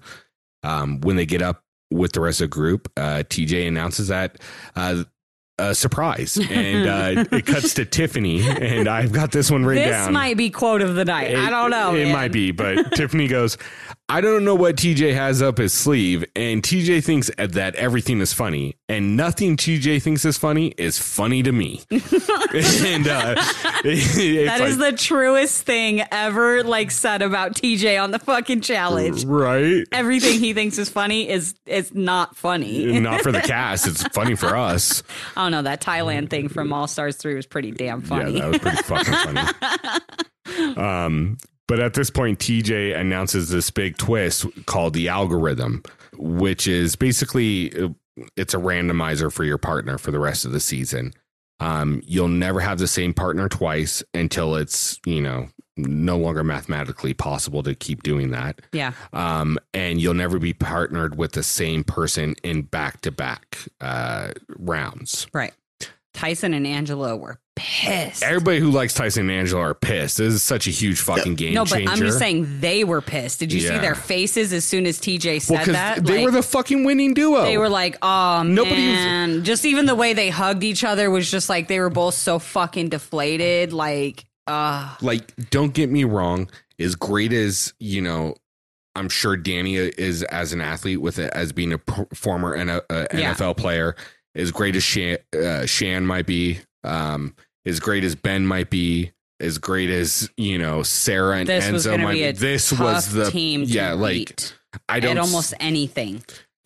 Yeah. So it's even Tyson said he's like, we planned on steamrolling this whole fucking season. What is this, man? It just sucks. So I have a question though. Did anybody else pick up on the actual wording that TJ used to describe the algorithm? No. What do you mean? It randomizes your partner for the elimination. He didn't say challenge.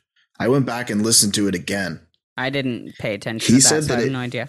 It randomly selects your new teammates every elimination. I think he just means at elimination, at the end of the elimination, they're going to do the randomizer, and that's who your team is for the next challenge. Yeah, I think that's what it was. So do I. But I don't know. I mean, I guess it could be something crazy like that. It's not like they didn't just fucking do that in Spies, Lies, and Thick Thighs. Yeah. And that's, that's the thing. It's like Spies, Lies, and Thick Thighs. I was going to say, find out next time, Wednesday, 9:30 on CBS. No, go ahead, Tony. Sorry. No, that's basically it. He specifically said it resets every elimination. So I wasn't sure if you meant at the end of every elimination, or at the beginning, reshuffle the teams, right. Or if it's individuals are going into elimination and anybody who's not safe is potentially randomized into that spot, which doesn't really make sense. So I when I heard it, I was like, there's more to it than that. But I went back and rewound it and I was like, it does specifically say elimination, not every challenge. And the other thing was it's on the wall in the arena. It's not attached to TJ's ATV. So right, yeah. They're going to bring out fucking spin wheel from Duel or whatever. It probably is at the end of the elimination, and TJ will get to push his special little button that does nothing, that, production is really controlling everything behind the big black curtain. But, TJ will push a special button and it'll randomize it, and then they'll go home knowing who their partners are for the next challenge. And that's how I see it breaking down. But, you never know. Boring process. Because it's there's a lot of people there. And it's just hopefully. Let's see who Tyson's partner is, and then push the button. And what about Enzo's partner? Yeah, it's going to be something like that. I don't know. They're going to come out with 28 different shades of color. And it's lime green matches with lime green, forest green with forest green, and aqua with aqua. But I'm colorblind. Shit. Anyway, so it pretty much cuts off here. We get a final closing confessional from James where he's like, the algorithm is cute and all, but I love to be in control of my own fate, and who knows what this thing has in store for us. And just again, kind of leaning back on the fact that, with this twist, none of these shows, none of these players can really use their alliance within their show to like steamroll the season, because you never know who you're going to be paired with, and so that's going to make it really fucking interesting, because these Survivor and BB players, even Amazing Race, I don't know much about Love Island, but these games, these original games, are the alliances within them tend to be very fluid already. And so that's what a lot of these players are used to, is very fluid, moving alliances that change all the time with like at the drop of a dime. And then you're also throwing this twist in on top of these people who are still trying to figure out how they're going to approach the challenge. And so it's just like, I don't know, for me, it was so exciting to see something like this. I know a lot of the fans like the twist, but don't like the algorithm thing. I think it's going to be really freaking interesting to see how this all pans out. And then the only other and very last thing that I want to point out about this episode before Rick breaks into the season preview. Oh, yeah. Go ahead. I'll let you break into the season preview. But before we get into the season preview, there is another very important shot or scene or screen or clip or whatever you want to call it that comes up after James's final confessional. And this is the credits scene. And for all the challenge fans out there, like mad that CBS stole our show, I just want to point out that it literally tells you right here, these are the same fucking producers. It is the same people, Julie, Justin, Booth. It is the exact same people making this show. So I just want to point that out, because so many people are so convinced that this is like a ripoff that CBS has done. It's the same people, guys. It literally tells you in the credits. Next time on the Challenge USA. Not even next time. It's like the full season preview. Yeah, so we actually do get the full season preview. And I kind of broke down what was said, who it was said by, if it was clear. And then some speculation as well. So the first one is Shan saying, we cannot trust Big Brother. Facts. That's facts. Fair. Enzo, smart girl, yelling, don't fucking sleep on me. Facts, because made it to the end in BB both times, on social almost completely. And he's the fucking meow meow. Let's go. Then we get a clip of Sarah, and I believe she is talking to Angela, but it's not confirmable. And she's like, I'm not scared of you. I think she's talking to Angela, but I don't think she's talking to Angela. I think her and Angela are talking, and she's just like talking about somebody else. Like, bitch, I ain't scared of you. Like, just, but not to Angela, but talking about somebody else. That's how I read the scene. But could be. I don't know. Maybe she is saying it to Angela's face. And it could be, playback on what Angela said earlier about being intimidated by Sarah. So could go either way, but it did look like Angela sitting there. And then we get the montage of some badass dailies that I can't wait to see happen off the side of vehicles, hanging on giant fucking shit. I don't even know. Just production looks like they went all out on some of these dailies. Yeah. Then we get a clip of, looks like it's Shannon saying, if you want to play dirty, we can play dirty.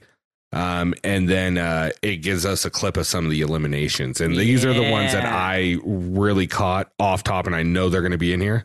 One, hall brawl. Woo. The next one is a pole wrestle, and from what it showed, female pole wrestle. Yeah, it could be Angela, but could be someone else. We don't know for a fact. And then it looked like a balls in elimination. So we could get three of the most, traditional, cliche challenge eliminations where. Plus, we already got Not So Fast. So that's like 4 classic challenge elimination games. But those 3 in particular are where stars are made in the challenge. Like, think about, that's where Derek K made his name. That's where Abe made his name in Balls In against Brad. Mm-hmm. It's where Bananas got smashed by Darrell. Mm-hmm. And then, of course, we don't need to go into Hall Brawl's history. We know about it. But with that being said, looks fucking badass. I'm stoked. I'm even more excited to get back on this fucking podcast next week and talk even more about nothing but Challenge USA, because we'll be able to break down all of it by itself, because obviously All Stars is over now. Yep. Now, real quick, why don't we go ahead and do we want to do fantasy or MVP? I don't care. Either way. I'm just going to go MVP real quick since I'm already on it. I'm going to keep it simple. They won the daily, Angela and Tyson, because just a badass team. And unfortunately, we're not going to see that team for a while. So there we go. Yeah, absolutely. Those are my MVPs for the season. They are my picks for the season, but they are my MVPs for this episode. But anyway, no, they killed it. I don't need to elaborate any more than we just spent like 2 hours telling you guys how fucking awesome Tyson and Angela are. By the way, she's super fucking cute and I love her. So anyway, moving on. Tony, who's your MVPs? Same MVPs, same reasons, although honorable mentions to James and Azza. Yes, I love that. I love it. I'm going to throw Kylan in there. Hell of a performance and elimination. Hell of a fucking way to motivate your partner on the mess up of going, on the math problem and having to go up the stairs. So, yeah. That's fair. I would also give my my MVP to James. I think what he was able to accomplish and pull off with very little actual friends and alliances, because like they're the smallest team there. There's only 3 amazing race players. And so it's not like he had this huge alliance to go like help him run around and get, people to change their minds or whatever. Like he put in some work. And so I will give it to him. But what's the fandoms? Yeah, that's what I was going to get to. So, but I found that pretty fitting. So I'm going to run through. We also pulled all the fandom on our IG for the MVP for Challenge USA episode 1. No surprise for the males. Tyson got MVP with 54% of the fandom voting for him. Angela for the females, she got 57%. So obviously everybody agrees that they definitely gave the best performance on this episode. But what I found interesting for the guys is that in second place, so what would be like an honorable mention or runner up, we actually had a tie, and it was Kyland and James who both tied at 20% each. So that's pretty cool. So again, that kind of lines up with what, we all just said. And then for the girls, the runner up would have been Azza. She got 20% vote. And then right behind her would have been Shannon. She got 17% vote. So, kind of seems like we're all kind of on the same page, and that so far the fandom is on the same page as, as far as what we're looking for for MVP titles in these new challengers, I guess. I can't even like call them like survivors in Big Brother anymore. Like they're challengers now. So that's just really exciting. Right. Anyway, and then really quick, I'm sorry. Last thing, we also put up a box, because we only gave certain options for the MVPs. We put up a question box to see if anybody else wanted to shout anybody out. Bree Snook, I believe it is.